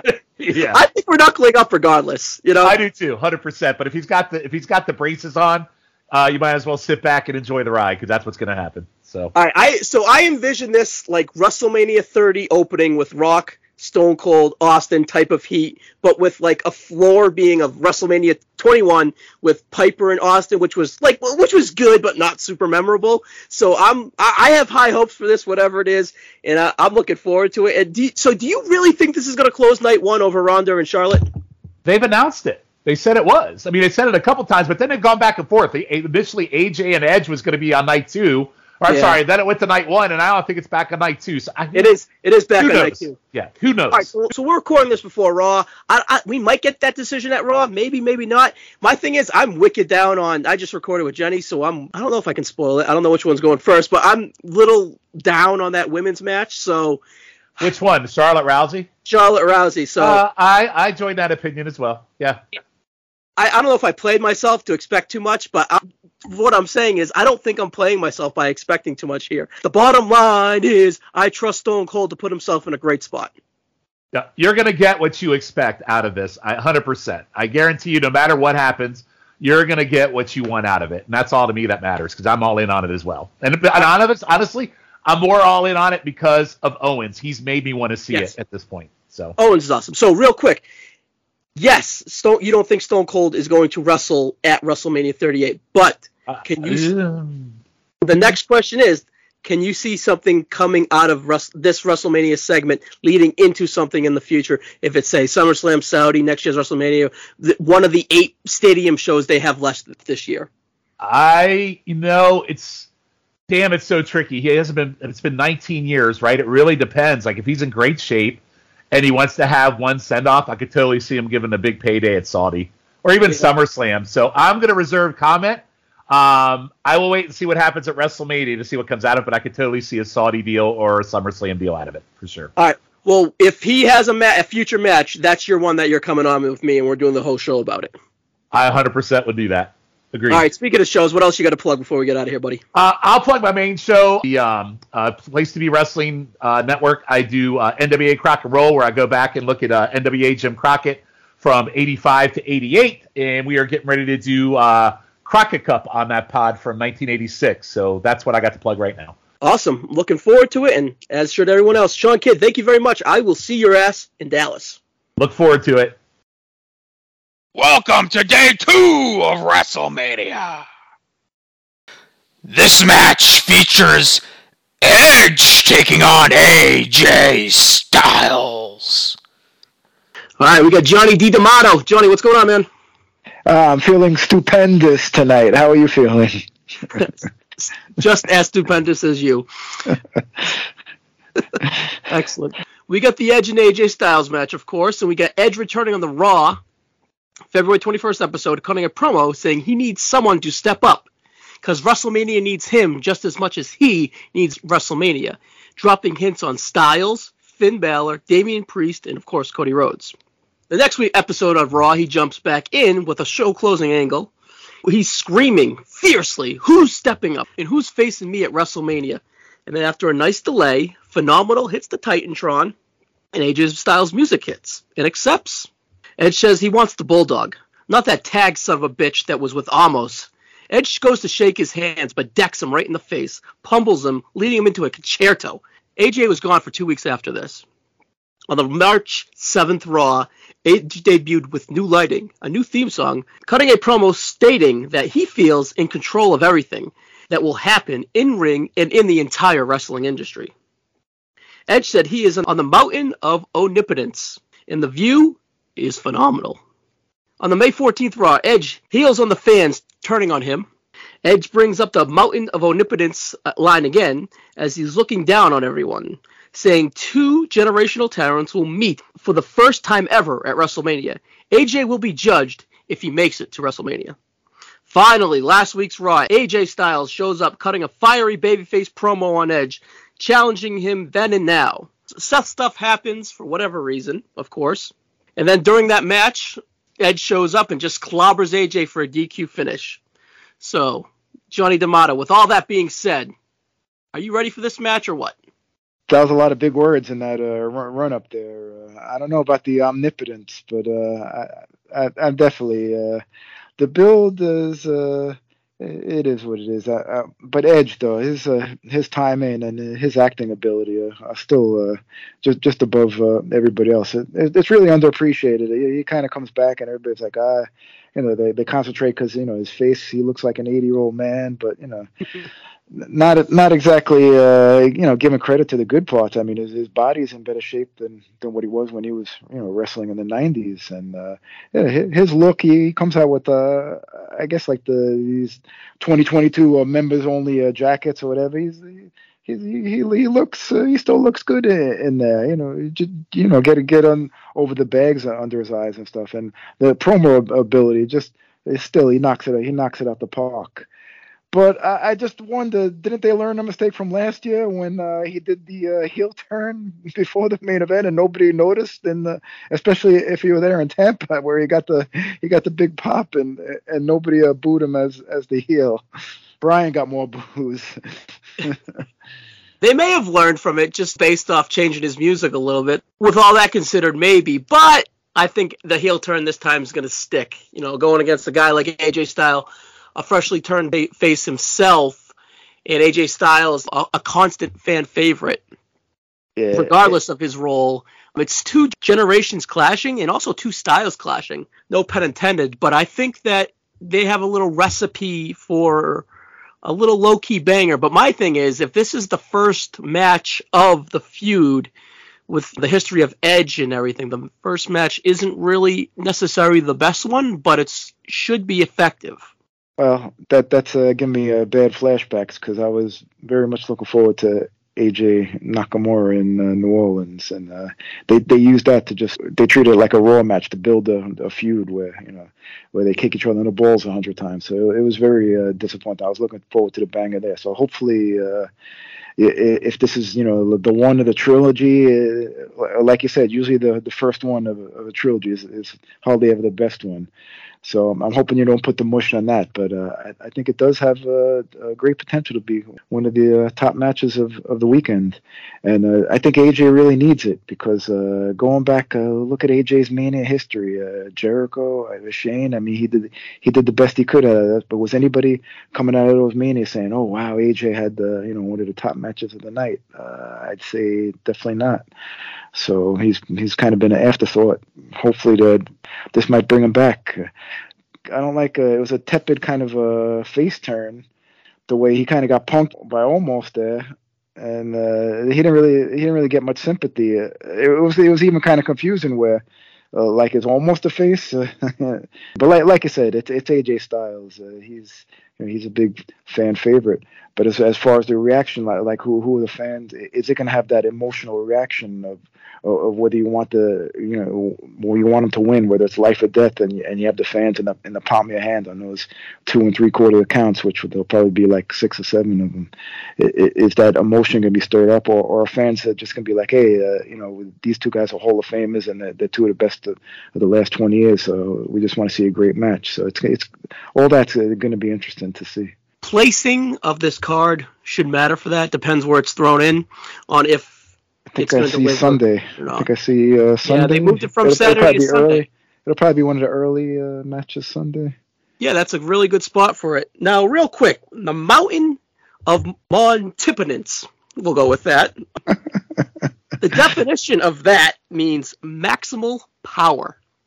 Omnipotence? Yeah, omnipotence means maximal power.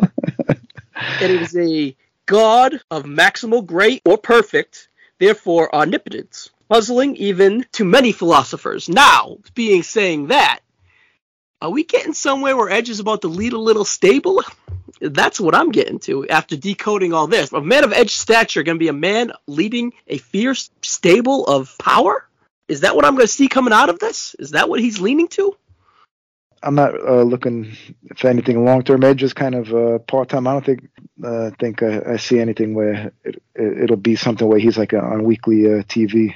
Because a stable like that would involve him being at Raw, every week for like 2-3 months. So I really don't see that. I think Edge will remain as he is, laying in the cut, pop up every few weeks.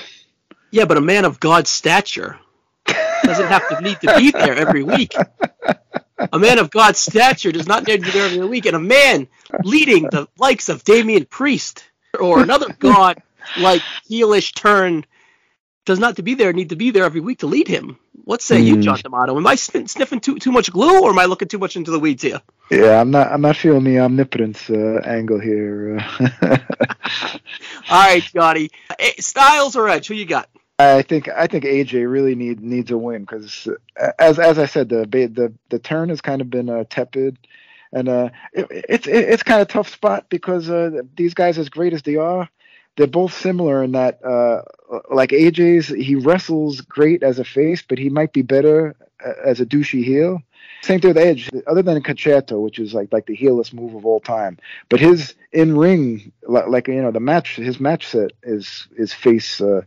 Is face friendly, especially this late in his career. The sympathy of the selling and the sympathy. Of course, with his age, it's hard to against the old man. So the crowd reactions. That's what I'm really looking forward to, is to see how the emotion of the crowd goes, or maybe they're just gonna be like me. I just want to sit back and watch them have a banger and have one of the best matches of the weekend, because they're two of my favorites. AJ, I think, needs a more, and is gonna get the W. Yeah, we shall see, Johnny. All right, John, thanks for having me. Anything you want to plug before we get out of here, bud? The NoSo Daily with you and a gang of great talent. Every day it pops up about 8:30. Very consistently. The bosses are doing a great job of getting that out every day. And I'm usually on me and you once a week, once every 2 weeks. So we're rolling through 86. Yeah, I can't look forward to it. But all right, Johnny, it was great having you. Yes, thanks, sir. Thank you. It was stupendous. And you were going to be an omnipotent presence at Mania weekend. I'm looking forward to seeing you, buddy. Yes, sir. RK Pro taking on the Street Profits and Alpha Academy. All right, we're here with Tim Slomka. Tim, what's going on, man? Nothing much, Ryan. How you doing? I'm good. We got Orton, Riddle versus the Street Profits, Alpha Academy for the Raw Tag Team titles. Tim, did you happen to catch that three-way tag match from about 2-3 weeks ago where RK Bro won the titles back? It was quite a long 30-plus minute match. It was a great match to bring us to the point for WrestleMania.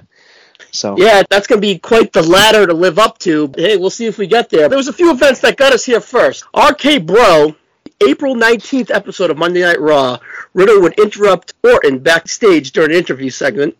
Orton dismissed Riddle, leading into a match between the two later that night. Riddle won with a roll-up. So the creative plans were they were supposed to team the next week and then start a feud. That's all the way back in April. So, and here we are now, two-time tag team champions. They were champions from SummerSlam all the way up to January-ish, so they've been on a hell of a run. They dropped the belts to Alpha Academy back in January and then won it back in that fantastic three-way you just talked about. All right, so will RK Bro continue their great run, or will they keep delaying the breakup and want to cash in on it on the biggest stage of them all, of WrestleMania, and then turn into the feud afterwards? What do you think of that, Tim? You think they stay a team, everything's hunky-dory, or do you think that they wait for WrestleMania for the breakup? I mean, I would keep them around for a while. They're obviously super over and popular. Randy's giving great performances, I feel like. I mean, they're obviously doing the tension between the two, but I think it's working right now. And one of my notes I had was, obviously Big E and New Day have kind of fallen off. I feel like there's a lot of potential for merchandise from this team. It's just a great substitution. So while I think every tag team ends in a breakup, it feels like, I feel like they can stretch this one out. You kind of mentioned it was going to be a 2-week get together, and now they're almost a year together. It's worked so far. I'd keep running with it for a while.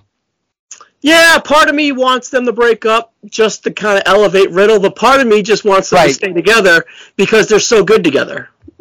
Yeah, they're so good together. And Randy mentioned he's been to 18 WrestleManias, which is just crazy to hear. It's giving him something to do, to not just be thrown in boring feuds that mean nothing, right?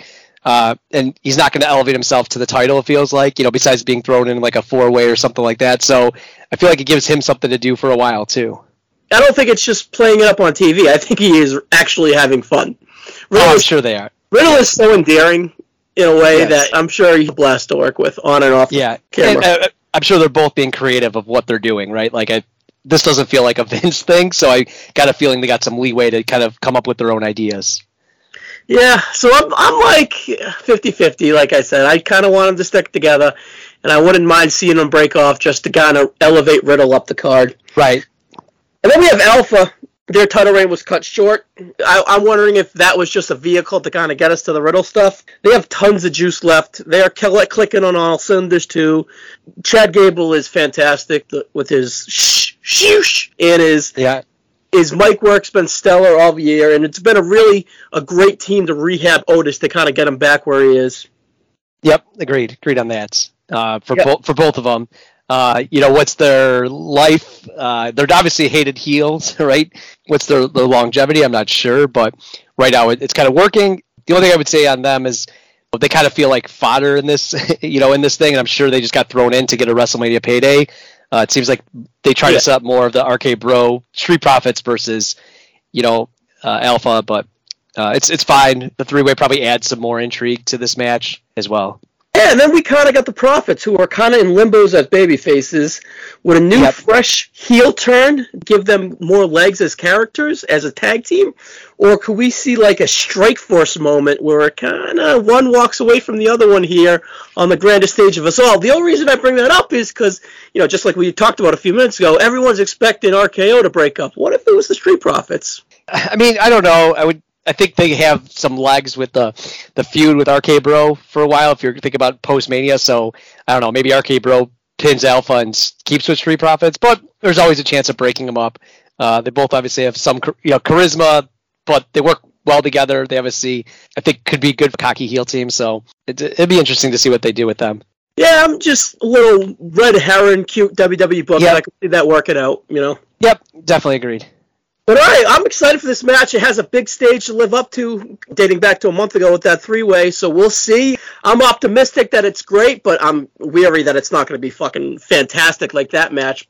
It's one that could end up on a pre-show. It's one that could be right before a main event and be 4 minutes. I think they're trying to still figure out the card, right? We still don't know who Seth Rollins is fighting. We still don't know some of the days on some of the people, so... This is day 2. This is day 2, but then I looked at another site. It still said to be determined. This is probably one of those where they're, it's a placeholder match where they're going to put it where it kind of just fits wherever. And I think the time slot's not going to be predetermined, for some of the other things, right? The main event, they're like, yep, this is 40 minutes. Yep, this is this. This is this. This is probably one where, okay, where does it get placed? With RK Bro, it's a big enough deal that it's not your normal Mania tag team match. Think of from like 25 on, where it's just you're going to be 3 minutes and no one cares about it. I think with RK Bro, it elevates it enough, but I still think, given how much they got going on with the cards, hopefully it's not pre-show, but it could get the cut of a 4-minute match.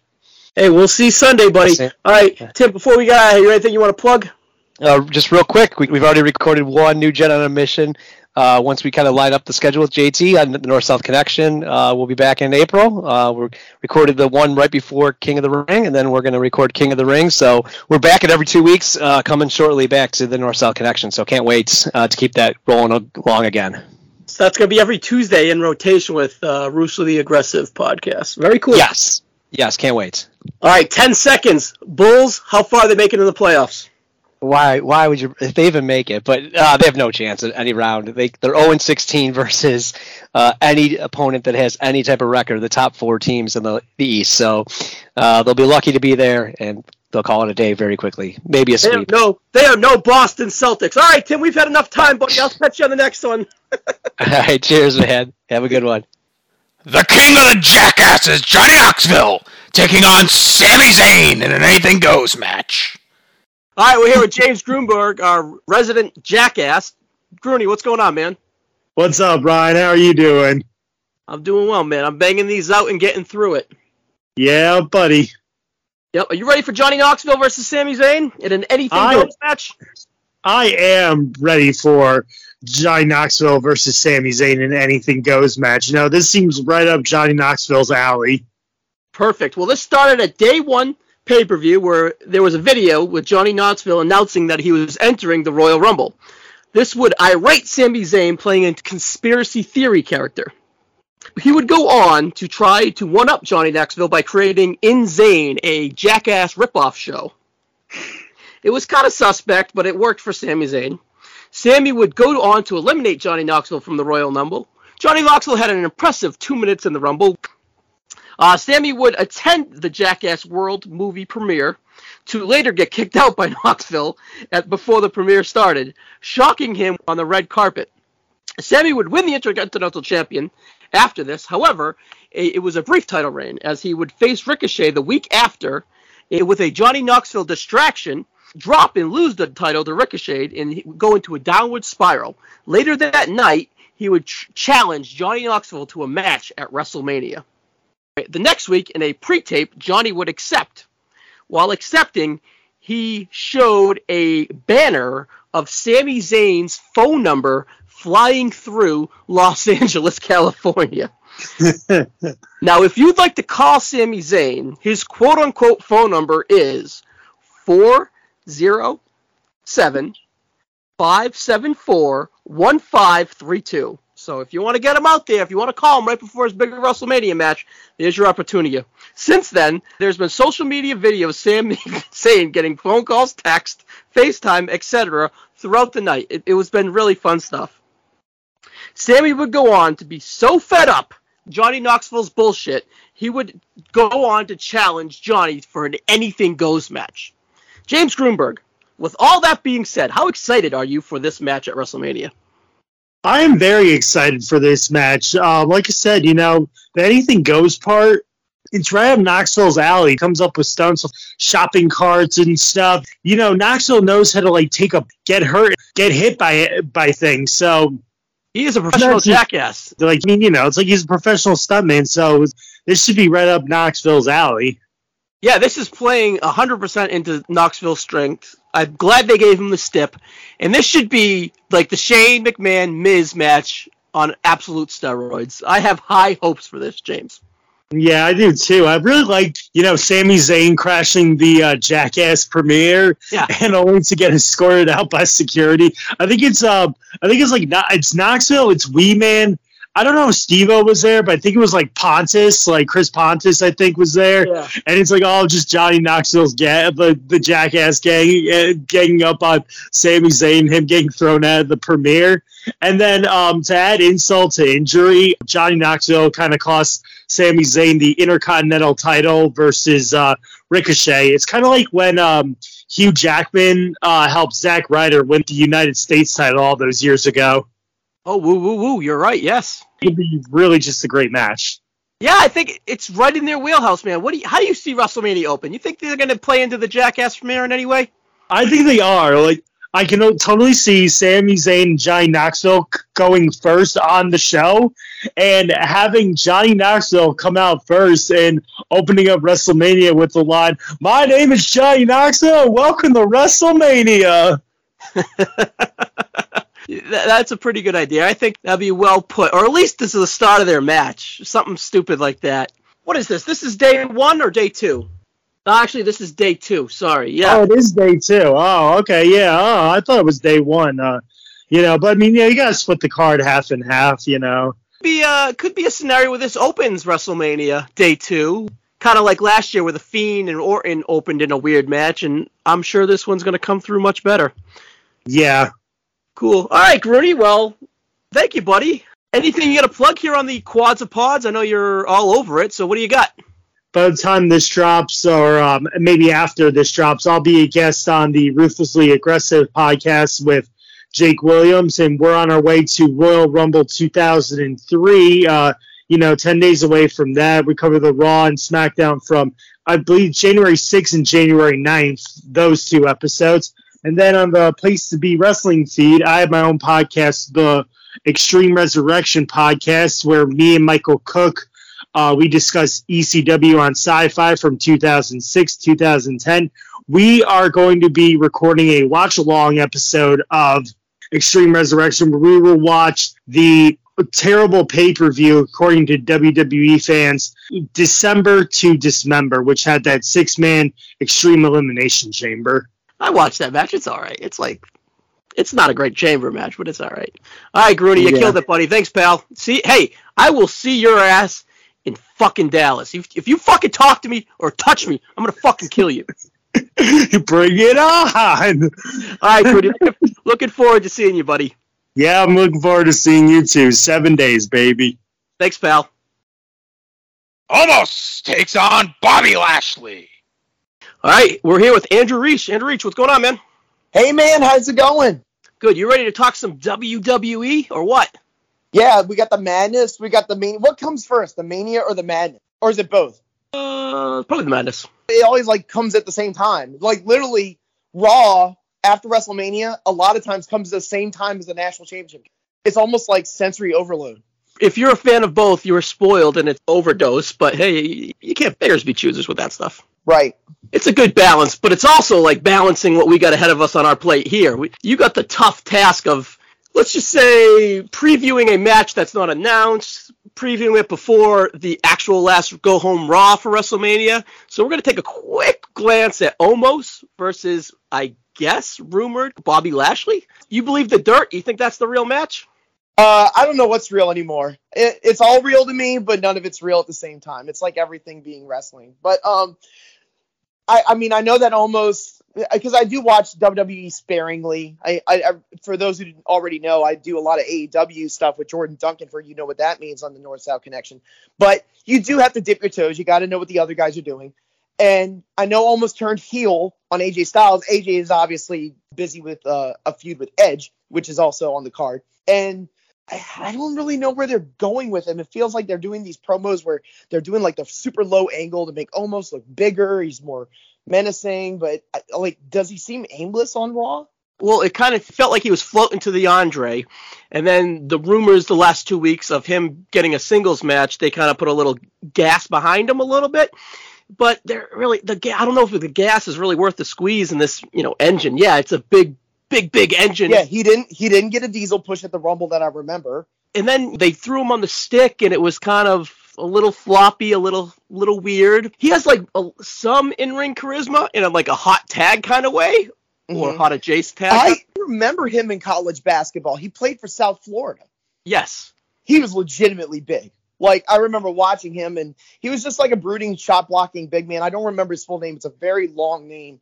But I just remember seeing him and thinking, God, I don't know if he'll probably not play in the NBA, but that's a big MFer right there. And that's among really tall dudes like the Anthony Davises of the world. And because I think South Florida at the time was still in the Big East. So they were up at Rakeem Christmases of the world and people like that. Yeah, I saw him in Vegas at a Foot Locker. and he was very impressive. I'm 5'8", and I was up to his belly button. So he was waiting very long for them to find sneakers in the back for him. Big basketball players are. When Shaquille O'Neal went face-to-face with the Big Show, which was actually the last WrestleMania they had in Jerry's World, they're face-to-face. NBA players, especially the centers, they're legit 6'10". They're not the papered 6'10". No, they're legit. So he's big and he's thick, but that's kind of what he is right now. He doesn't have much working on the stick. He doesn't have much working with charisma. So they have all this equity built within him. So what are they doing? Are they adding to that equity with a Bobby Lashley squash? How healthy is Bobby Lashley? Or is this a resurgence for Bobby Lashley? He comes in, he's kind of a little cleared, but he's not really cleared. And where's MVP right now? Yeah, that too. He's been off TV since the Chamber too, where Lashley was escorted out of it for the Brock victory. So, there's a lot of moving parts here. At the time of recording this, there's a lot of rumors, a lot of stuff floating around. So is this an actual match? I'm really not sure, but if we see Lashley almost under 5 minutes. Under. Almost gets some of those chops that he likes to do when Lashley comes out surging, if that's the surprise. Let's say hypothetically it happens. And big offense from Lashley, a couple chops by Almost. Tries to go for that big choke that he kind of that stand-up choke slam, double choke slam. Yep. Yeah, whatever they call that. And he wiggles out of it, spear, another spear, pinfall. I think I just said how the match is going to go. Look like a genius or an idiot. All right, you hit it here first. If you know Reach in his NCAA picks, you should go to the bank with this WrestleMania pick, under 5 minutes. But the plan B, and the other guy we wanted to talk about quick here is Gable Steveson. Ooh. He just finished his NCAA career at Minnesota, finishing 13-0 and winning his third Big Ten title. The guy's an absolute stud on the mats, an Olympic gold medalist, huge upside, NIL deal, but really... You know what I find funny about Gable Steveson is that he basically declared that he's going to go, quote-unquote, go pro and go to the WWE, but he was able to finish out in Minnesota. Whereas, I'll give you an example. Let's say Oscar Tshiebwe who's going to win the Wooden Award for Kentucky, despite that loss to St. Peter. He says, you know what? I'm going to go pro. And the NCAA says, okay, your eligibility's gone because you signed with an agent. What? I know things have changed and evolved because of the Supreme Court case with Alston and the NCAA, where they've kind of gotten more lenient on NIL because they know that the legislation is going to come down through the states and they can't stop it. And that's how Gable, to bring it back to Stevenson, that's how he got this deal where he can get basically back end money from the WWE to get paid to stay in their good graces and be ready to go once he's done in Minnesota. And you know what? Shout out to Stevenson. He won that gold medal in the Olympics. He ran roughshod through all of his Big Ten competition at the University of Minnesota, put his boots down, time to go, and let's see what happens. All this without a broken freaking neck, too, man. Wow. Now, as a prospect, really hard to say. We haven't seen him.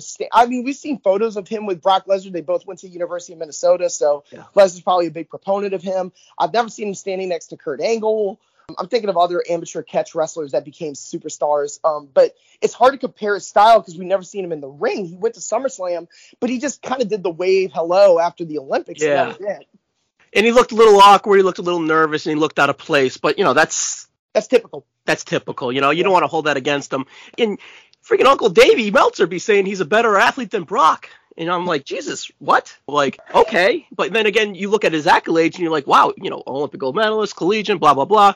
Yeah, he might be. So the rumor is he's had an actual ring up at Minnesota, and he's been training for the WWE while competing in the Big Ten and going 13-0. So, and to finishing up his degree at Minnesota. So he actually is from Minnesota. Yes, because Lesnar was from South Dakota. From Indiana, moved to Minnesota. Ah, gotcha.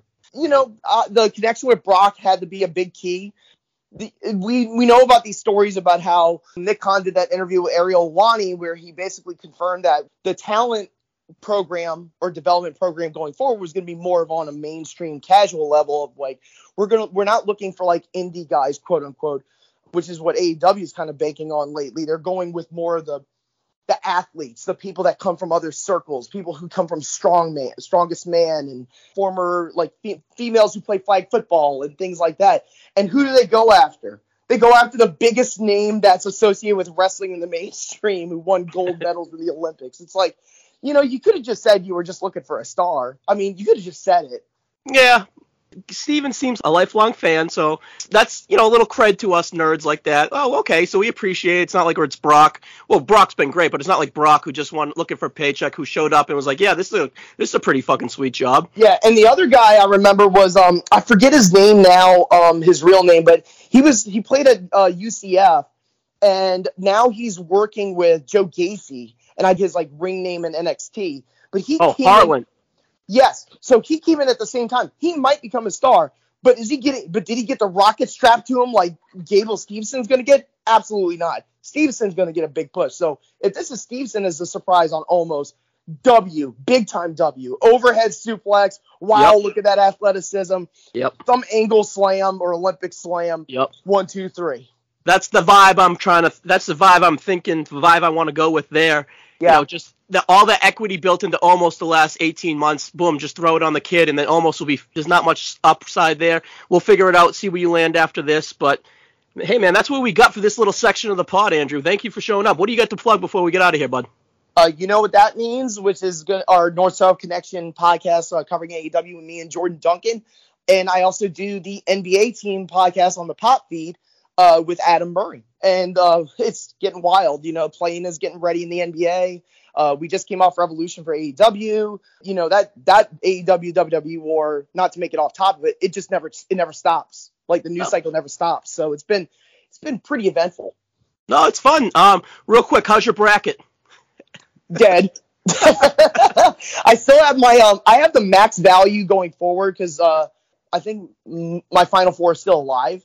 Oh, wow. But, because I had Kentucky out before the Final Four. The St. Peter's thing really deep sixed everybody. But still, I'm alive and kicking. It's like the WWE. It sucks through the first 8 months, and then on the back end, it gets a little better. So you're looking long-term, fuck the in-between. I like it. All right. Right. All right, Andrew. Thank you, buddy. This is great. No problem. Pat McAfee versus Austin Theory. All right, we are here with Marcus. Marcus, what's going on, man? I got a little fever. I got some chills, even a rash. I'm not exactly sure what this is, especially given these times. I might need to go see a doctor. But then I look at the calendar, and I remember what time of year it is. I got that WrestleMania fever, baby. How you doing, Ryan? Oh, good, because I was going to subscribe you some WrestleMania, but you got that WrestleMania fever, so we're ready to rock and roll. I'm good. I'm banging these out. I'm getting through it. We're deep into day 2 here. We're about, I don't know, let's guess an hour and 30 minutes into the pod here, and we're trucking through, and we're almost at the end of the tunnel, but I'm more than excited to talk to my buddy Marcus. Well, I'm excited to talk about the match that we've got on deck here.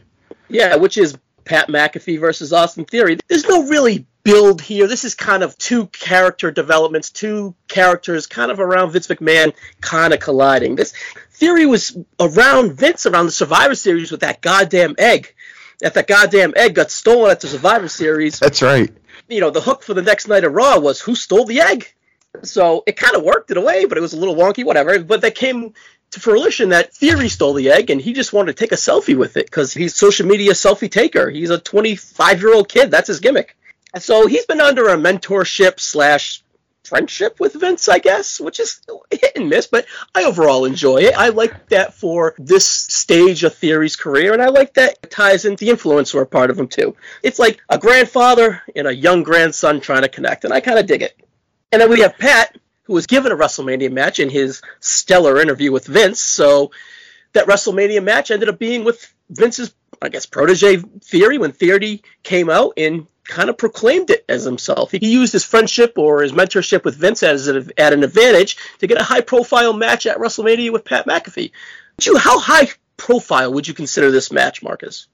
I'm going to put this towards the top of the middle tier. Okay. So, like, 5th from the top, if you add the 2 nights, kind of? Yeah, because I'm a big fan of Pat McAfee show. Pat McAfee as a person, individual, an entertainer, whatever. Like, I followed his career through the NFL. I followed him as he retired, as he started his own company, started his own radio show, everything. I'm kind of deep the realm of Pat McAfee, so I might be boosting this a little bit higher than actually what it really is, but, tell me if I'm off. No, I'm with you. I think Pat is a low-key household name by now, really, if all the stuff he's done post-career, and I think it's a pretty good get for WWE. He's been on there as an announcing with them. He was been in NXT with them, and they're slowly elevating him up to a spot. So to put him in this, like, quote-unquote, middle to high tier, 5th or 6th from the top, that's a great spot for him. Especially, I think this match is really boosted up by the absolute insane bonkers NFL offseason we've had. Pat McAfee's name was getting brought up every single day across all sports media platforms. Anything that was covering sports, Pat McAfee was being discussed because Aaron Rodgers was going on his show once a week, or being rumored to go on his show to talk about his impending retirement, his impending trade request, and eventually his impending return to Green Bay Packers. This all went down at the right time for WWE and for Pat McAfee, because I don't think Pat's ever had more eyes on him than right now. Yeah, and just to look at all those eyes you're talking about, and just to be magnified with Vince there for like 90 minutes, and I think those numbers ballooned during that time too. And so this match was announced there, the fallout of that. First of all, real quick, what did you think of that interview? Did you find it enjoyable? Did you find it interesting? I thought Vince looked good in everything considered. I thought Vince looked good. Vince was very cognizant, and I think for the first time we saw Vince McMahon as a person at peace with his own mortality, and that might have been due to the recent death of his mother, his rumored health struggles, whatever you want to throw in there. Just in general, he's getting to kind of that average age for men in this country. He's getting there, especially given the fact that he's never really taken a day off work for 40 years or whatever. It's insane, but it kind of felt like he knew that this was going to be the interview that is played when he passes, and it felt like him leaving his own version of like an autobiography about the success in his early life and his mindset to get there. That's what I felt. Yeah, totally. So everything included with how decent he looked, do you think he's going to actually appear and tie into this match? I think so. I don't think that they would keep teasing Vince McMahon's office and having the camera cut to Vince's office and stuff like that. And that kind of seems to be the wall that McAfee keeps running up against and trying to get Theory. And it seems to be kind of Austin Theory saying, hey, like, I'm on mom, like, I'm out of bounds, like, you can't come get me. I think at WrestleMania, Vince has to make that strut down the aisle. Okay, yeah, because I was going to just allude to, hey, we're recording this on a Saturday. Last night, Theory slapped him in the head. He chased him out back. He chased him right into mom's room, into the parents' bedroom, locked the door, and then that was it. I think Vince got to go there. When you hear Vince McMahon stepping into a ring at WrestleMania at this age, everything you just said, you're like, oh, God, no. Please, no. What are we doing? But then you see him on the McAfee show where he came across so good for those 90 minutes, and you're like, oh, yeah, he's old, and of course he was putting on a show, but he kind of still got it a little bit. And now I don't anticipate him going in there looking like Vince at WrestleMania 17. Yeah. But I'm like, okay, my guard is down a little bit, and let's have fun with it, pretty much. I accept it. It is what it is. He's actually not in a real match, so my guard's down. Let's go crush it. Yeah, this almost feels like a battle of two Vinces. Like, Vince picked, in the build of this, picking McAfee, Vince picked, like, a 30-year-old version of himself in Pat McAfee, somebody who went out there and grabbed life by the balls and made the system work for him. And when it didn't work, he created his own system. And then he's also picked 20 or teenage version of him, really, I think, with Austin Theory, where it's like, I see something in you, but you've got to develop this ruthlessness. You've got to develop the killer instinct. You've got to develop, whatever it is that Vince thinks that he's missing and trying to pass on to him, and investing all this time and sprinkling all this Vince dust on him. I think it only makes sense that actually Vince Current is going to show up and kind of get involved in between things between these two. Yeah, so everything being said, what do you think happens with McAfee post-WrestleMania? I think they kind of hinted a little bit where he might dive away from that SmackDown announce table. Do you think that's a thing, or what do you think? I think he's got to stay. You think he stays? Because real quick, let me add a little bit to that, where there was a point where he's saying he's privately flying himself to SmackDown in a jet every week after recording a show, so he's literally making no money off this, or all the money he's making is kind of getting, that percentage or whatever is getting taken away by flying himself out there with this jet. So you think it's like all right, I'm investing in my future within wrestling by doing this for a year? Is it sustainable? Is he going to get a little bit more of a bump off of this? Or because he started at this time last year, right after WrestleMania. So that was just like hey, let's do this for a year and go from there type of approach. Maybe time is up. Maybe he does need to, for himself and for his pocketbook, maybe cool the jets, if you will, and maybe take some time off. But he has been such a welcome addition to me. I think him and Cole are one of the best commentary teams they've had since, I think you have to go back to the Ruthless Aggression days, getting into like Cole and Taz, or, one of those pairings, maybe Cole and JBL. But it's hard to imagine the SmackDown product without Pat McAfee for me. It really is. Agree. So I don't know it sounds like they got some shit to work out or whatever, but overall, I'm anticipating this match pretty well. And I think you slaughtered it correctly, and I kind of have high hopes for it, in a way. Yeah, I'm with you. I think this match is going to over-deliver. I think that Pat McAfee's the new Shane McMahon. Pass it on. I think there's going to be some really cool stunts. McAfee's going to do something insane. Austin Theory's probably going to do something cool. He's an athletic kid as well. Yeah, his first big stage singles match, too. So kudos to him. It's a pretty big spot for him. He'll deliver within this role. You know what I mean? I still think it's a shine Pat. I still think it's to kind of shine Vince a little bit, or farewell. And in low key, I've kind of heard that Vince needs an ending to his documentary coming out. So could he get wonky in this ring and kind of do something? I don't know. It makes me a little nervous, but hey, I'm here for it. Yeah, it feels like we need some kind of, I hate to say ending to the Mr. McMahon character, but you can't just okay, I'm on TV and then I'm just going to, stop being on TV. Like WrestleMania 26 to me was kind of like the end of the Mr. McMahon character, but now he's popped back up with Theory. So I feel like there has to be something. I feel like Vince wouldn't turn himself face at WrestleMania. That doesn't feel like a Vince thing to do. How much babyface shine does Pat McAfee get if he does something to Vince McMahon? That doesn't really feel like a good look either. So I'm not sure how they're going to get out of this one, but I actually do have faith and confidence.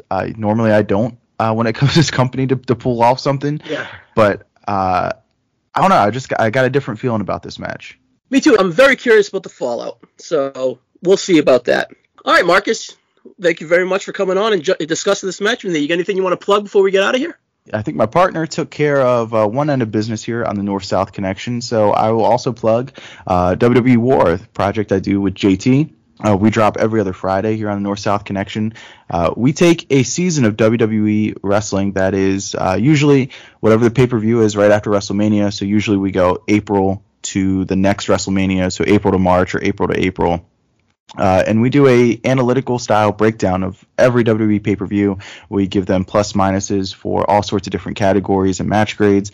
We add everything up together and we find out how the shows stack as we go along. So it's a really fun project. Totally. You guys just released 1999 SummerSlam and 1999 Unforgiven yesterday. Yeah, good time to jump in if you haven't listened. Spoiler alert, SummerSlam is going to grade high. So if you want to kind of compare and contrast between two shows, that's a great show to jump into and see how our science works out. Perfect. All right, gun to your head, 10 seconds, NBA Finals. Who you got? What's the matchup? Bucks versus Suns. Bucks, I didn't hear you. We got to go, guys. All right, guys, we're going to edit in the Celtics on that one. All right, Marcus, thank you very much, buddy. Thank you, Ryan. Queen Zelina and Carmella take on Naomi and Sasha Banks, as well as Rhea Ripley and Liv Morgan, and Natalya and Shayna Baszler. Rocco Martone, what's going on, man? I'm good. You good? You ready for WrestleMania this year or what? Yeah, man. I'm psyched. All right, we got the Fatal 4-Way with the women's for the tag titles, right? That is correct. We do. All right, so this is kind of how we got here real quick. On the February 25th SmackDown, Naomi announced that her and Banks were going to reunite as Team Bad, but not with that name, but whatever, and go for the women's titles at WrestleMania 38. So, no camaraderie, just instant partners going for instant contenders. Okay, whatever. Then, on the March 7th episode of Raw, Rhea Ripley and Liv Morgan teamed together against the champions, Zelina and Carmella, with a chance to insert themselves into the women's tag team match at WrestleMania. And of course, they won. So pretty much their first time teaming, and they're contenders. They teamed the week before, but yeah, with the theme we're going with, we're going to ignore that. And then on the March 18th SmackDown, Natty and Shayna would attack Liv and Rhea, Shayna and Naomi in which was a pretty good SmackDown tag team match, which gives me hope for this match.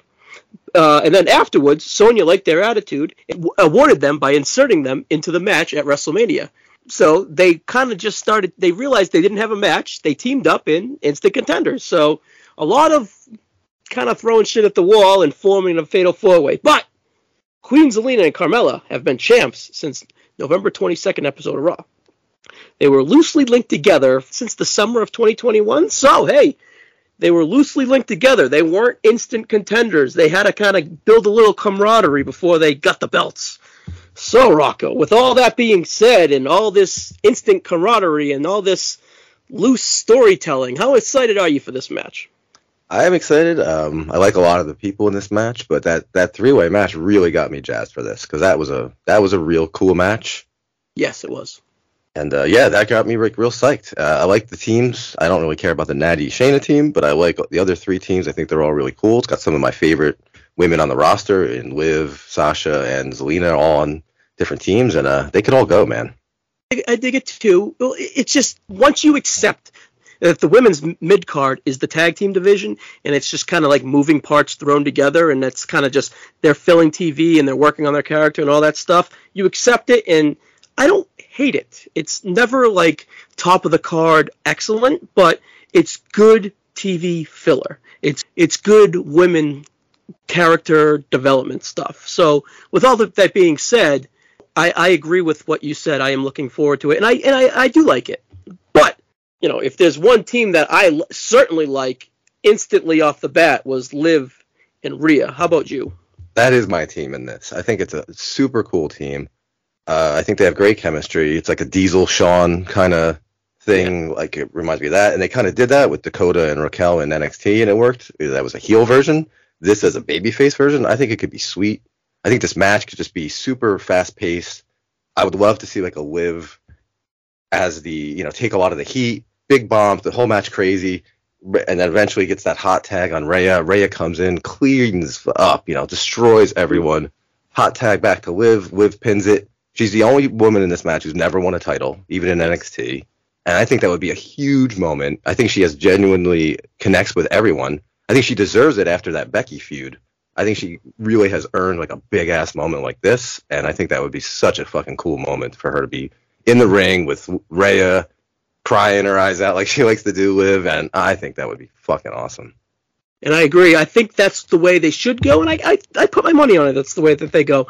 I like that you added that it would be the first Liv title victory, and I think that's a really cool moment for her, and I think she earned it 100%.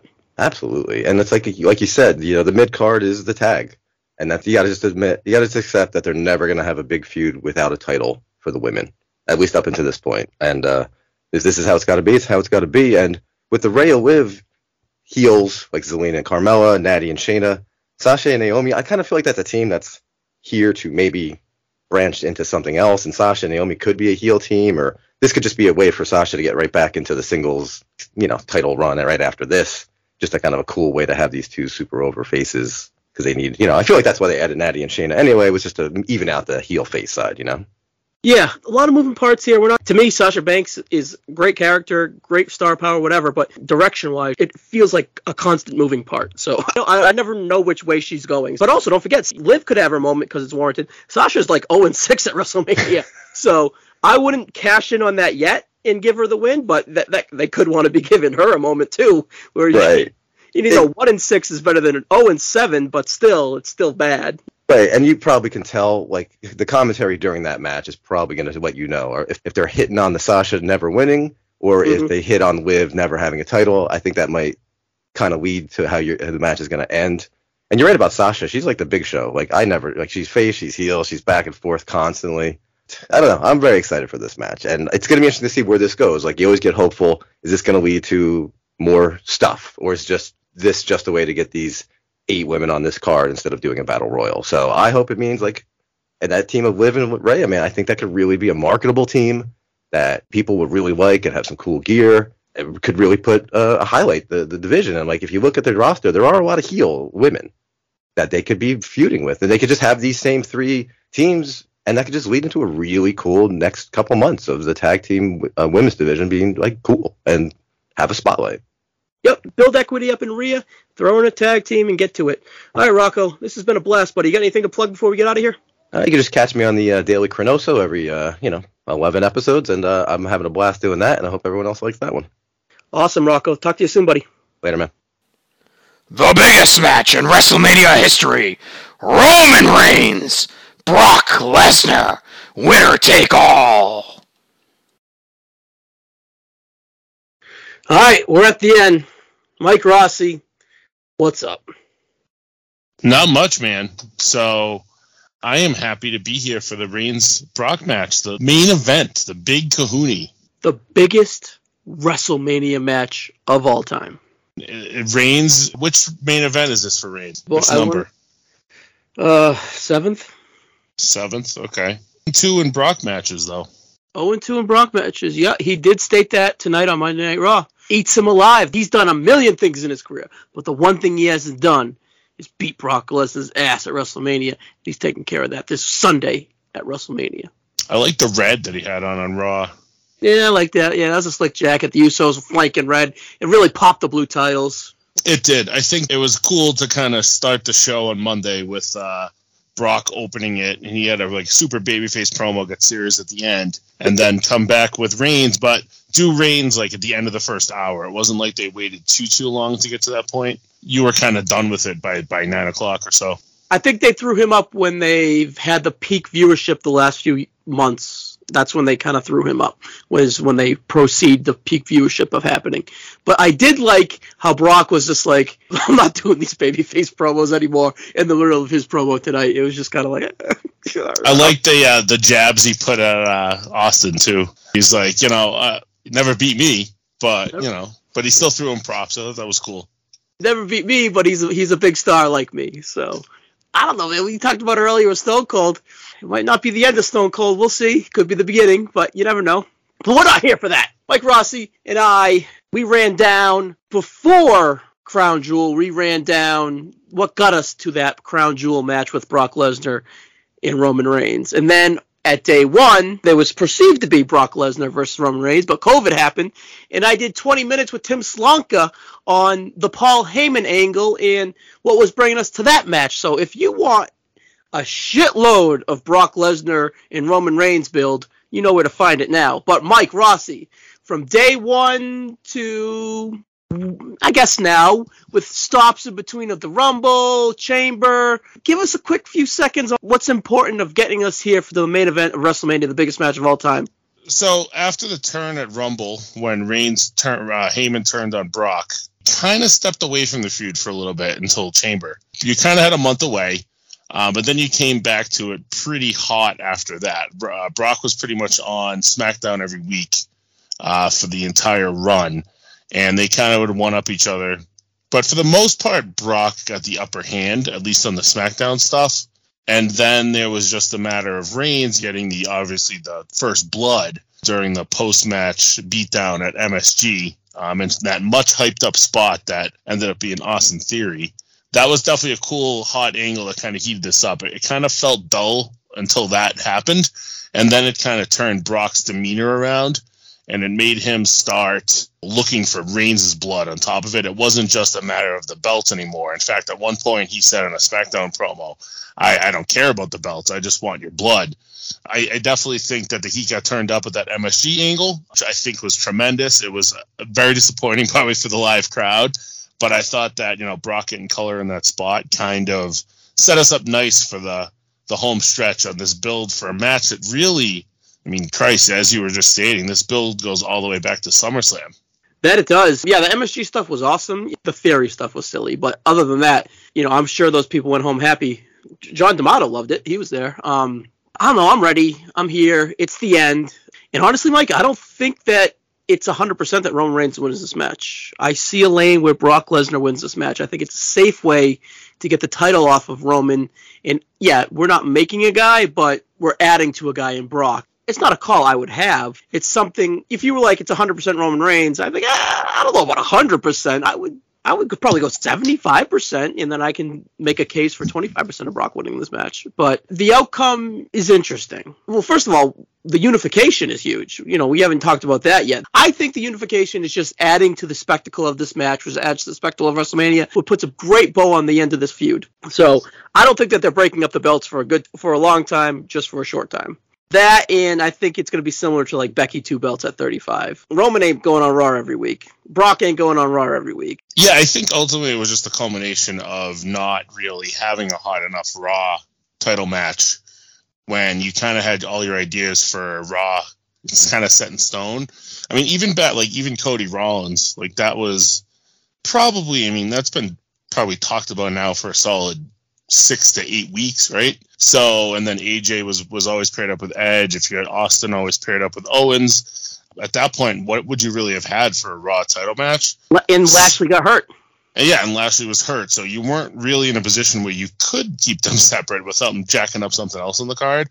So it just adds to the match, but it's a nice twist and a nice capper, and it doesn't feel like, as my boy Marcus would say, bacon on top of a cupcake.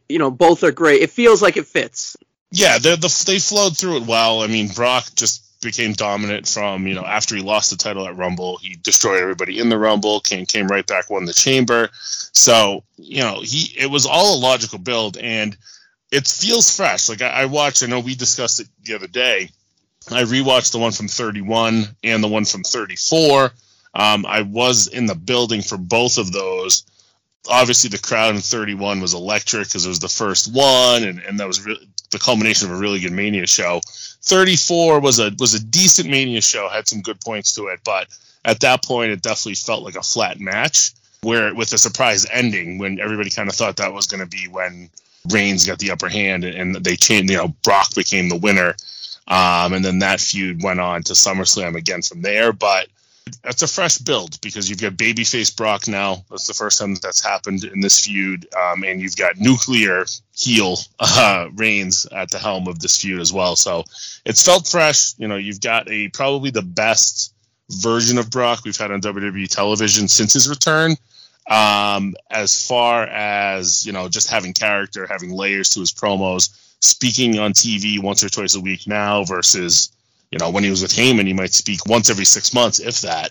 So it was that they have been able to make this match fresh while also giving us something that's going to feel different to it. When 6 months ago, if you thought about this main event, and you were probably disappointed. Yeah, 6 months ago you're disappointed, but this is the peak of both their characters, pretty much in a long time. This is the most enjoyable Brock's been, and he's been great his whole time. Babyface Brock standing alone as a fucking cowboy, as a Lone Ranger, is just phenomenal. The promos, everything is great, the look, everything. And then Roman's on a fucking banger of a run. He never disappoints, and there's legs on him. He could end this year as a babyface, or he could end this WrestleMania with two components. I see two things that could possibly be. Well, there's three things, real quick. Is Heyman definitely staying as is? Is he definitely in Roman's court, or is this a double swerve, double agent type of thing? Yes or no? I don't think that he switches back. I think that you kind of want this Brock to be on his own. It kind of twists and turns and go either way. Does Brock lose this match and go away for a while? Does he win this match and, continue working through SummerSlam? How is that going to go? And then from there, you can kind of try to figure out, based off what you think with that, where the rest of the match is going to go. I don't think Heyman's going to turn again. I'm just throwing it out there. The other one is Gable Stevens. He's around. He was at day one, but he was rumored to be involved in some aspect, and he wasn't. And the only thing on day one that changed was this match. So that's why I put my antennas up a little bit. Like, all right, Gable Stevens tweeted that he's going to be at WrestleMania. He's going to be at WrestleMania. Let's it is what it is. Me and Richie did freaking 5 minutes on it, so he's going to be here in some aspect. Here's why I don't really see Gable Stevenson evolved with this match at all. He's 6'1", 265. I think you want to make him look overwhelming when you debut him. And that's why, when that almost rumor was out there for Gable, that also didn't kind of make sense to me. Because I think you want this guy, he's going to kind of, 265 on this current roster is kind of like super heavyweight territory. So I would want to put him in there with some guys he can throw around first and kind of build up his name that way, as opposed to throwing him right into like a Brock thing. He's going to look like a small guy for one. And do you really want a guy's first WWE run to be something with Brock or Reigns? It kind of puts that added pressure on there. And I can't see that either. He's got the collegiate resume. He's got the Olympic resume. He's a collegiate killer, fucking stud amateur wrestler with a hell of a name, and it could be instant success. It just depends where they want to use him and go with him. He could have only been signed for like 2 years, 3 years, so they might want to cash in. They need stars. They need buzz coming out of this WrestleMania. I wouldn't rule it out, but I just wanted to bring it up as an option. Sure. And the third one is what everyone wants. Everyone wants Roman to hang over Brock, and then fucking if you smell what The Rock is cooking to hit. And, and that's what everyone wants. Everyone's low-key anticipating it. Everyone is dreaming of it. It would just cap off a great WrestleMania moment. And they could have like a little year Roman Reigns Rock build like they did with Cena, but like in a different way, but the same way. So that's kind of my three things. Like, could this little thing happen here and there, just as we speculate, Oh, for sure. And that's what makes this kind of thing fun, because being the main event of the entire 2-day weekend, you expect something crazy to happen. Because, like, going back to the freshness, even though the match does feel fresh and it's the third time they've done this Mania main event, they were able to, throw a weird kink in at the first one at 31 with the Rollins cash-in. 34 was more straight-laced. It was more dominant Brock. This time, I feel like, we're kind of going to leave this Mania almost starting a new era, but next year you're going to really want to hype up that build to LA, especially because I think that you struggled as WWE to sell out this AT&T Stadium this year. They've done a lot of deep discounting, like 25% off, 30% off, things like that. I think you're going to want to, especially if you stick to the 2-night model next year, you're going to want to do something big to keep that or start that hype train going to Mania next year 39, because then you're going to probably try to come with something even bigger for 40.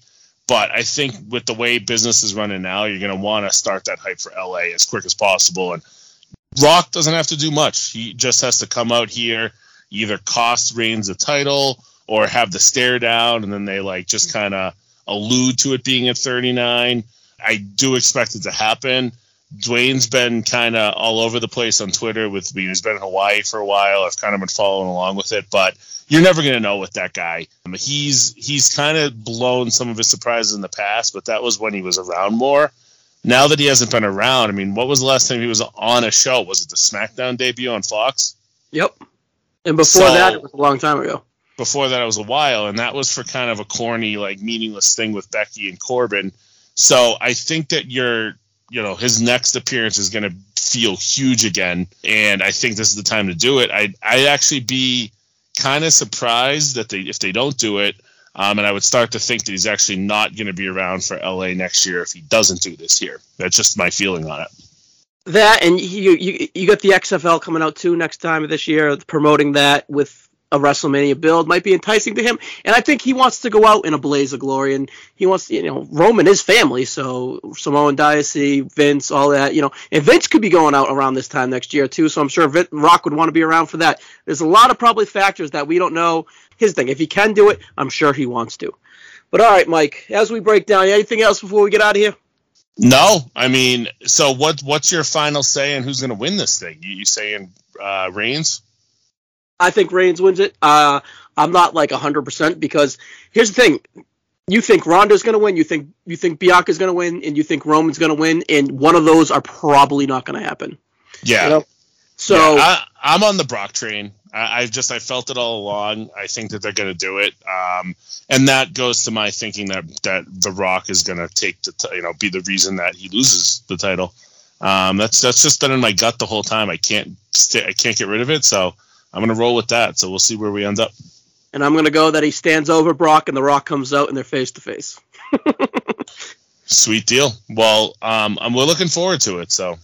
Yeah, so anything to plug before we get out of here for this podcast? You're a part of the Daily Cronoso, and what else did you just do this past Monday? So I've been all over the place in this thing. A couple weeks ago, me and Andrew Reich did a NCAA tournament preview. That was like 2.5 hours. It was long, but if you listen to that and bet on us, I feel bad for you. I'm sorry, as anybody in this year's tournament. And then I did a indie preview, so pretty much all non-WWE shows. I did like 1 hour and 10 on that. So that's up there now too. So check that out and get yourself hyped for everything going on this weekend in Dallas. All right, Mike, thank you very much. Thank you, man. Have a good one. Well, that is it, guys. We are here at the end. And at the end, I said I'm going to give you a prediction for the 5 matches that I anticipate to be the top 5. And here we go. With speculation, of course. Raw Women's, SmackDown Women's, Cody Seth, Edge AJ, Roman Brock. Of course, those are the 5 from the actual 2 WrestleManias that you would think. Actually, I could see a Sammy in a Knoxville or a McAfee in a Theory like sneaking up in a weird WrestleMania 34 Ronda Triple H way or Bad Bunny way last year. So I'm not ruling those out. And then you have the NXT 5-way ladders, the NXT 3-way tag team, the Gunther and Knight match, the Breaker Ziggler, and even the Tony DiCiampa if this is Ciampa's last NXT match and he wants to go out on an absolute banger. But here we go. I'm going Brock 1. I'm going Edge 2. I'm going one of the women's, and I think it's going to be Becky 3. I'm going to go 2 with NXT, and I'm going to go with the ladder. And with an absolute shocker, I'm going Breaker and Ziggler. Those are my 5 guys. All right, roll credits. I am absolutely toast. Again, thank you for all for contributing. It was an absolute blast. You all rule. I couldn't have done without any of you guys, and I appreciate you all. Much love. Until the next one. Later.